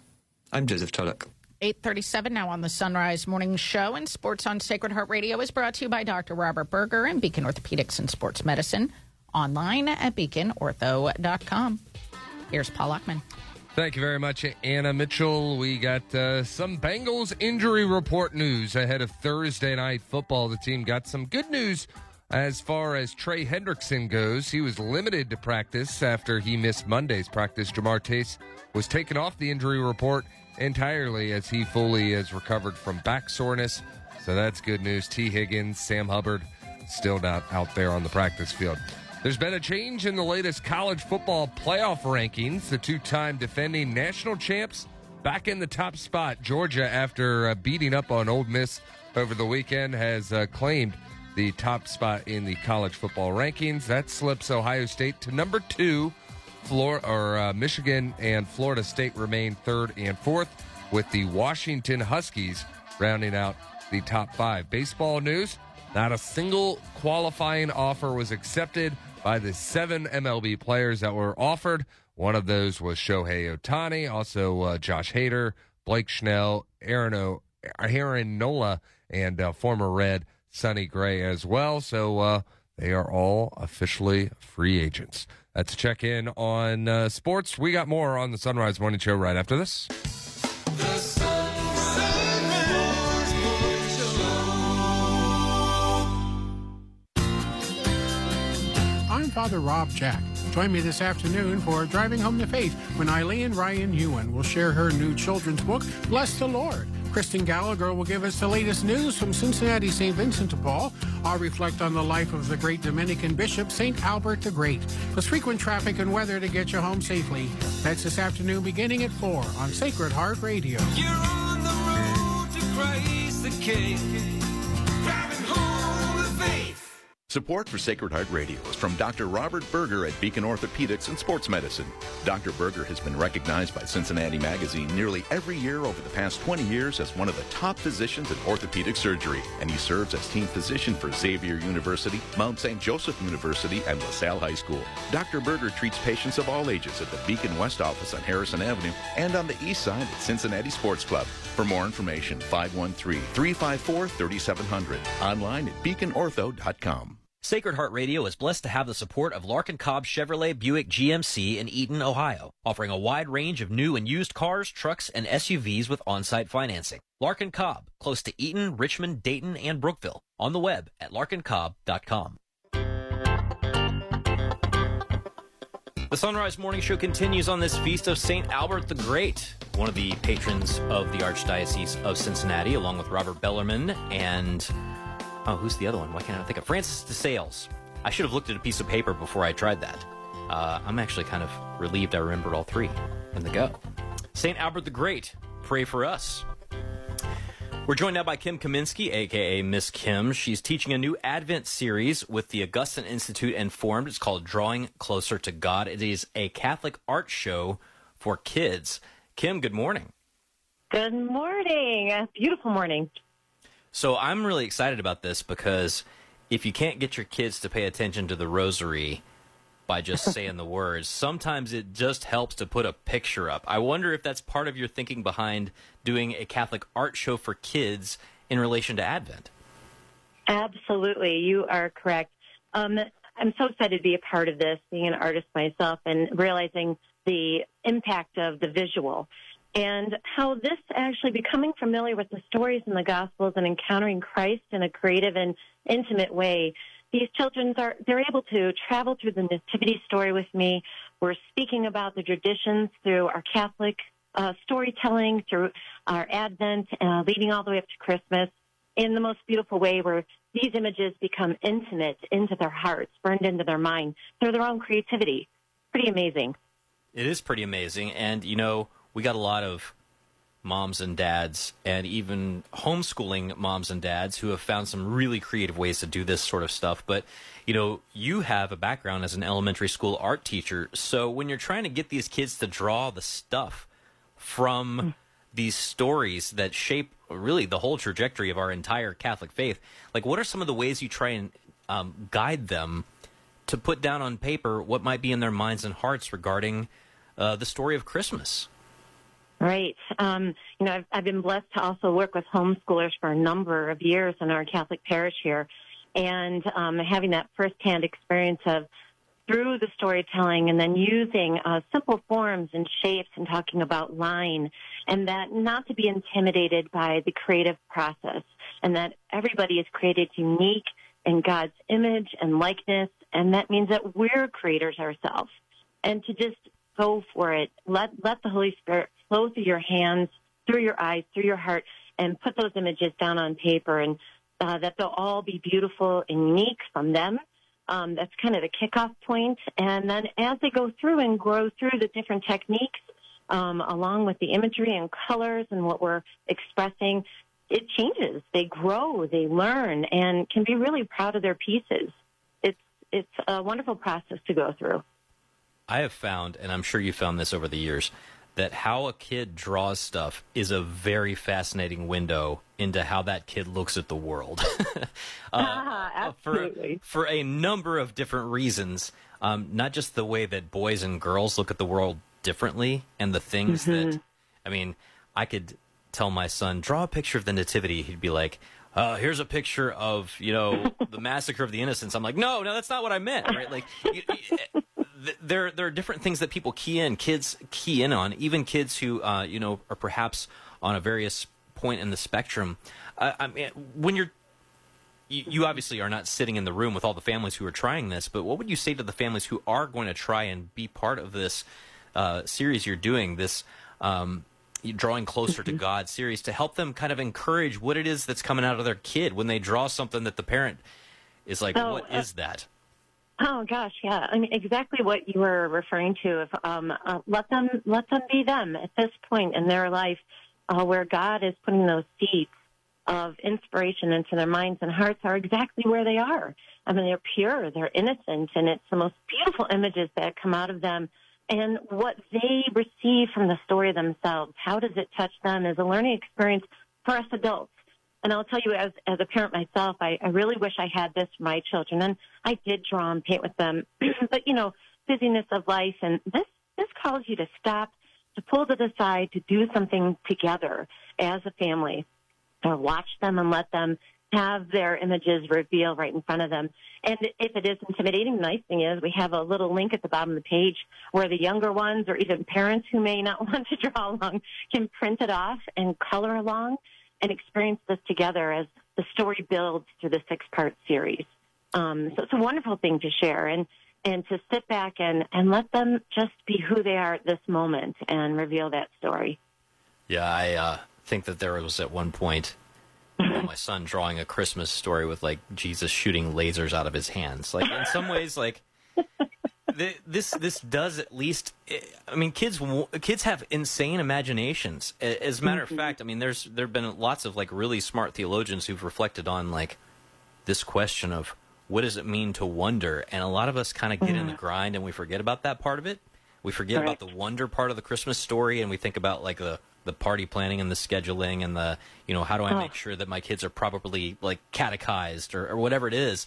Like, how would you maybe encourage, just with a moment left here, parents to use your program to kind of re-engage the whole family in the wonder of Advent? That is such a big part of my own creativity, is letting that wonder come into your heart. And I really would inspire everybody to allow that. They're becoming a part of the story again. And this is a gift through our mind, through our heart, through our souls, that, these images do set into our hearts. And art pulls us deeper into the powerful beauty of the story. And that beauty is something that, Pope John Paul always refers to as, it awakens something in us, and it's participating in God's creative power. So it's something to look forward to cherish. It's a new kind of a revelation for the family to experience. And as we put up our nativity, how beautiful that is to do with our family and put baby Jesus in there at Christmas. It's like that gift that opens up and reveals in front of you. So there's an exciting aspect of it that we can promote with our family and really enjoy together and enter into our Christmas in a deeper way through Advent. Yeah, regardless of your drawing level, your artistic expertise, there's a lot of cool stuff in here. And actually, it's probably a lot less intimidating for some people some parents to get involved if they start at the kid level with the rest of the people that you're talking directly to. So we've got all this linked at sunrisemorningshow.com.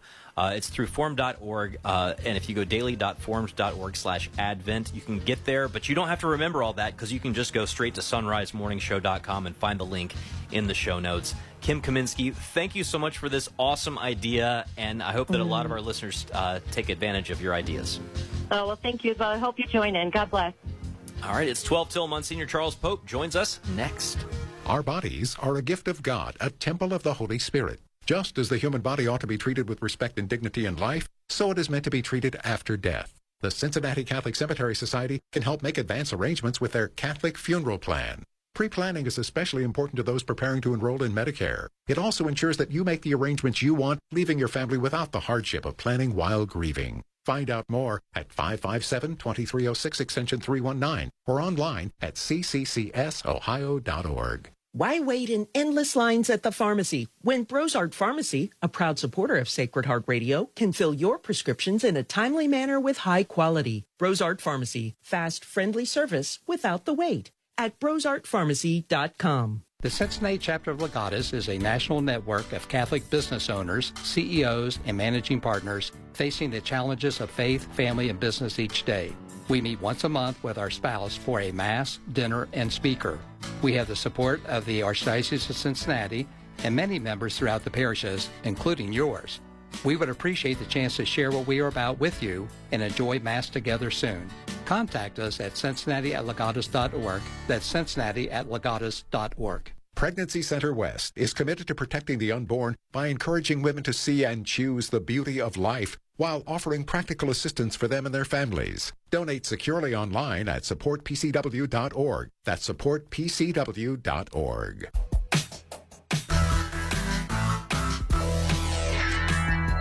It's 11 till. Back with us now on the Sunrise Morning Show is Monsignor Charles Pope. You can find him online at monsignorpope.com, and he writes for the Archdiocese of Washington, D.C. at their blog, blog.adw.org. Monsignor Pope, good morning. Good morning.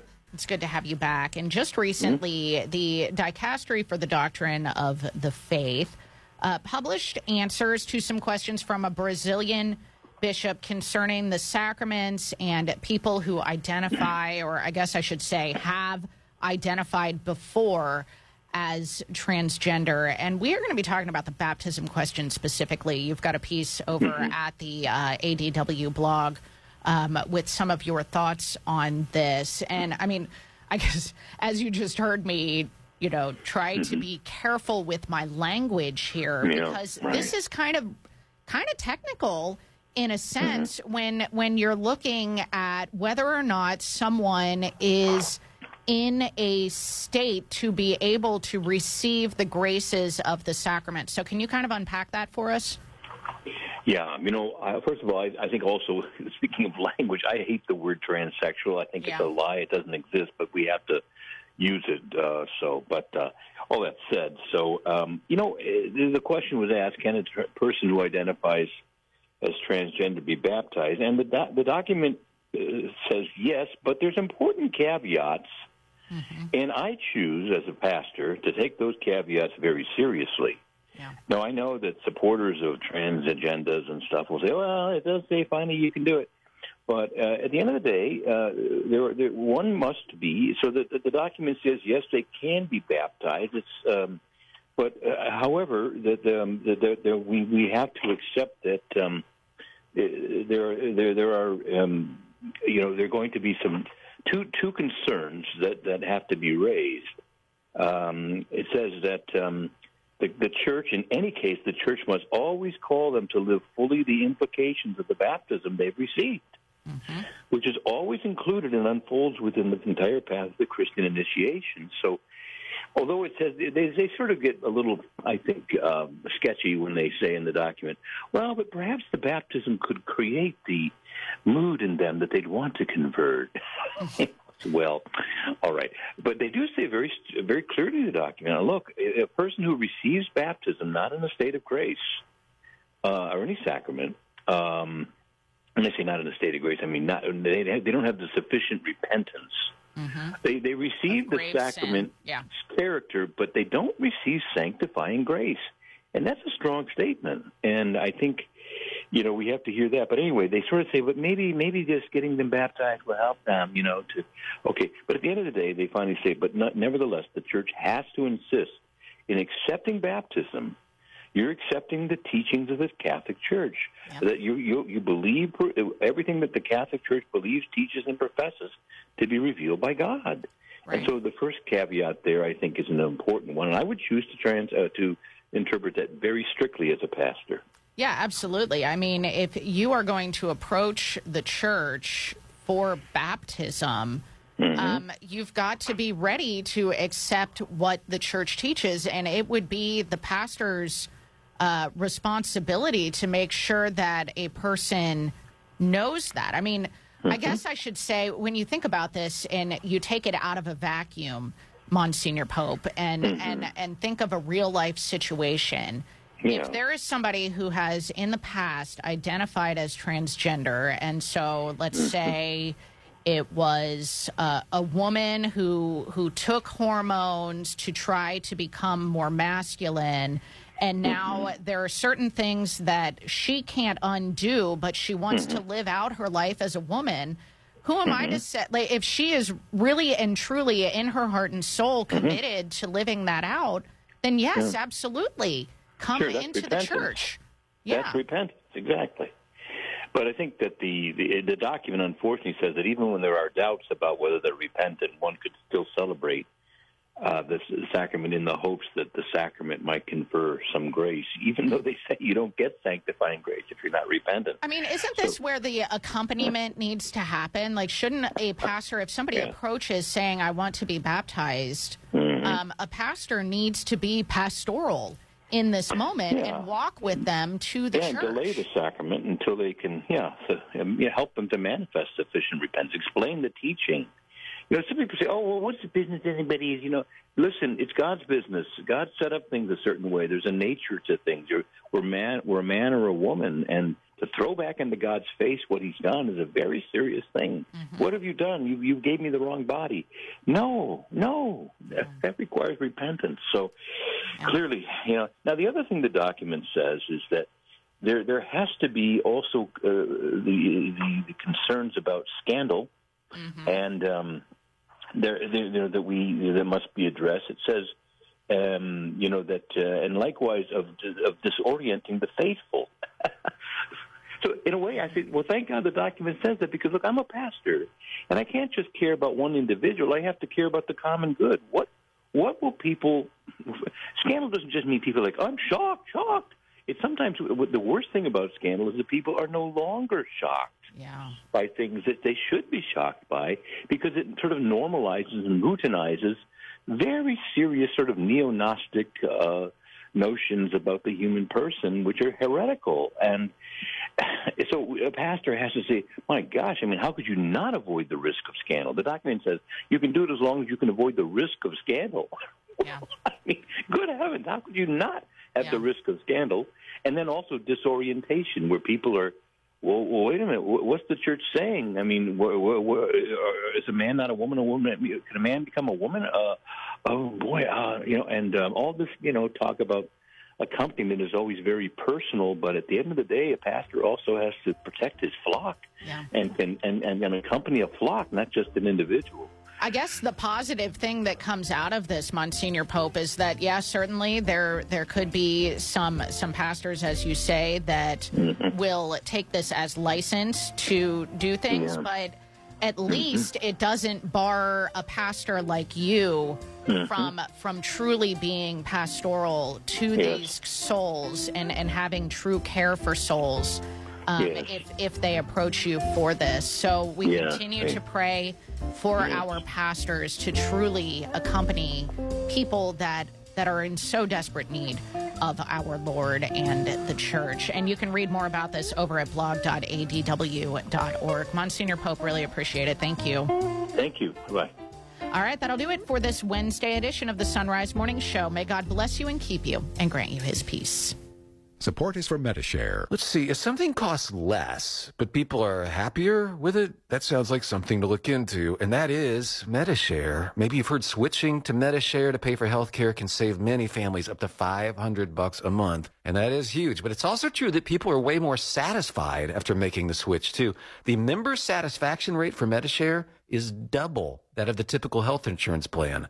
Double. Medi-Share works, too. It's been around for 30 years. Members have shared more than $5 billion of each other's bills. People love having telehealth and a huge nationwide PPO network. So, yeah, really, you can save a ton and like it better. Imagine being happy with how you're taking care of your health care. So if you're self-employed or part of the gig economy, or you just want a plan you're happy with, you can call right now. You'll get a price within 2 minutes. So see what you can save. This is a very, very smart use of 2 minutes. Here's the number you need. Call 844-55-BIBLE. That's 844-55-BIBLE. 844-55-BIBLE. Support for Sacred Heart Radio is from Molly Maid of Westchester. With 30 years of trusted, quality service and a 100% satisfaction guarantee. 1-800-MOLLY-MAID or at mollymaid.com. Molly Maid, a clean you can trust. Central Fabricators, proud supporters of Sacred Heart Radio, custom builds and repairs corrosion-resistant storage tanks, reactors, and pressure vessels. These are used to manufacture liquids used in everyday products like health and beauty aids, pharmaceuticals, and food. Central Fabricators uses the latest in technology and modern equipment to deliver quality products, and big orders are not a problem. Central Fabricators, ASME certified, and on the web at centralfabricators.com. That's centralfabricators.com. You rely on your car, so rely on the experts at Fort Mitchell Garage, a proud supporter of Sacred Heart Radio. They can do it all from brakes, tires, and heating and cooling to towing and collision repair and more. Fort Mitchell Garage on Dixie Highway in Park Hills. On the web at fortmitchellgarage.com. I'm Guy. I'm Mara. And I'm Patrick, and we're the Cagney family with Coldwell Banker Realty. We support Sacred Heart Radio. And we help buyers and sellers trying to find their dream homes in Ohio, Kentucky, Indiana, and Florida. 513-347-1888 to talk to the Cagney family. This is Archbishop Dennis Schnurr from the Archdiocese of Cincinnati. Thank you for listening to Sacred Heart Catholic Radio. 740 WNOP Newport, 910 WPFB Middletown, or get the app, stream, podcast, and more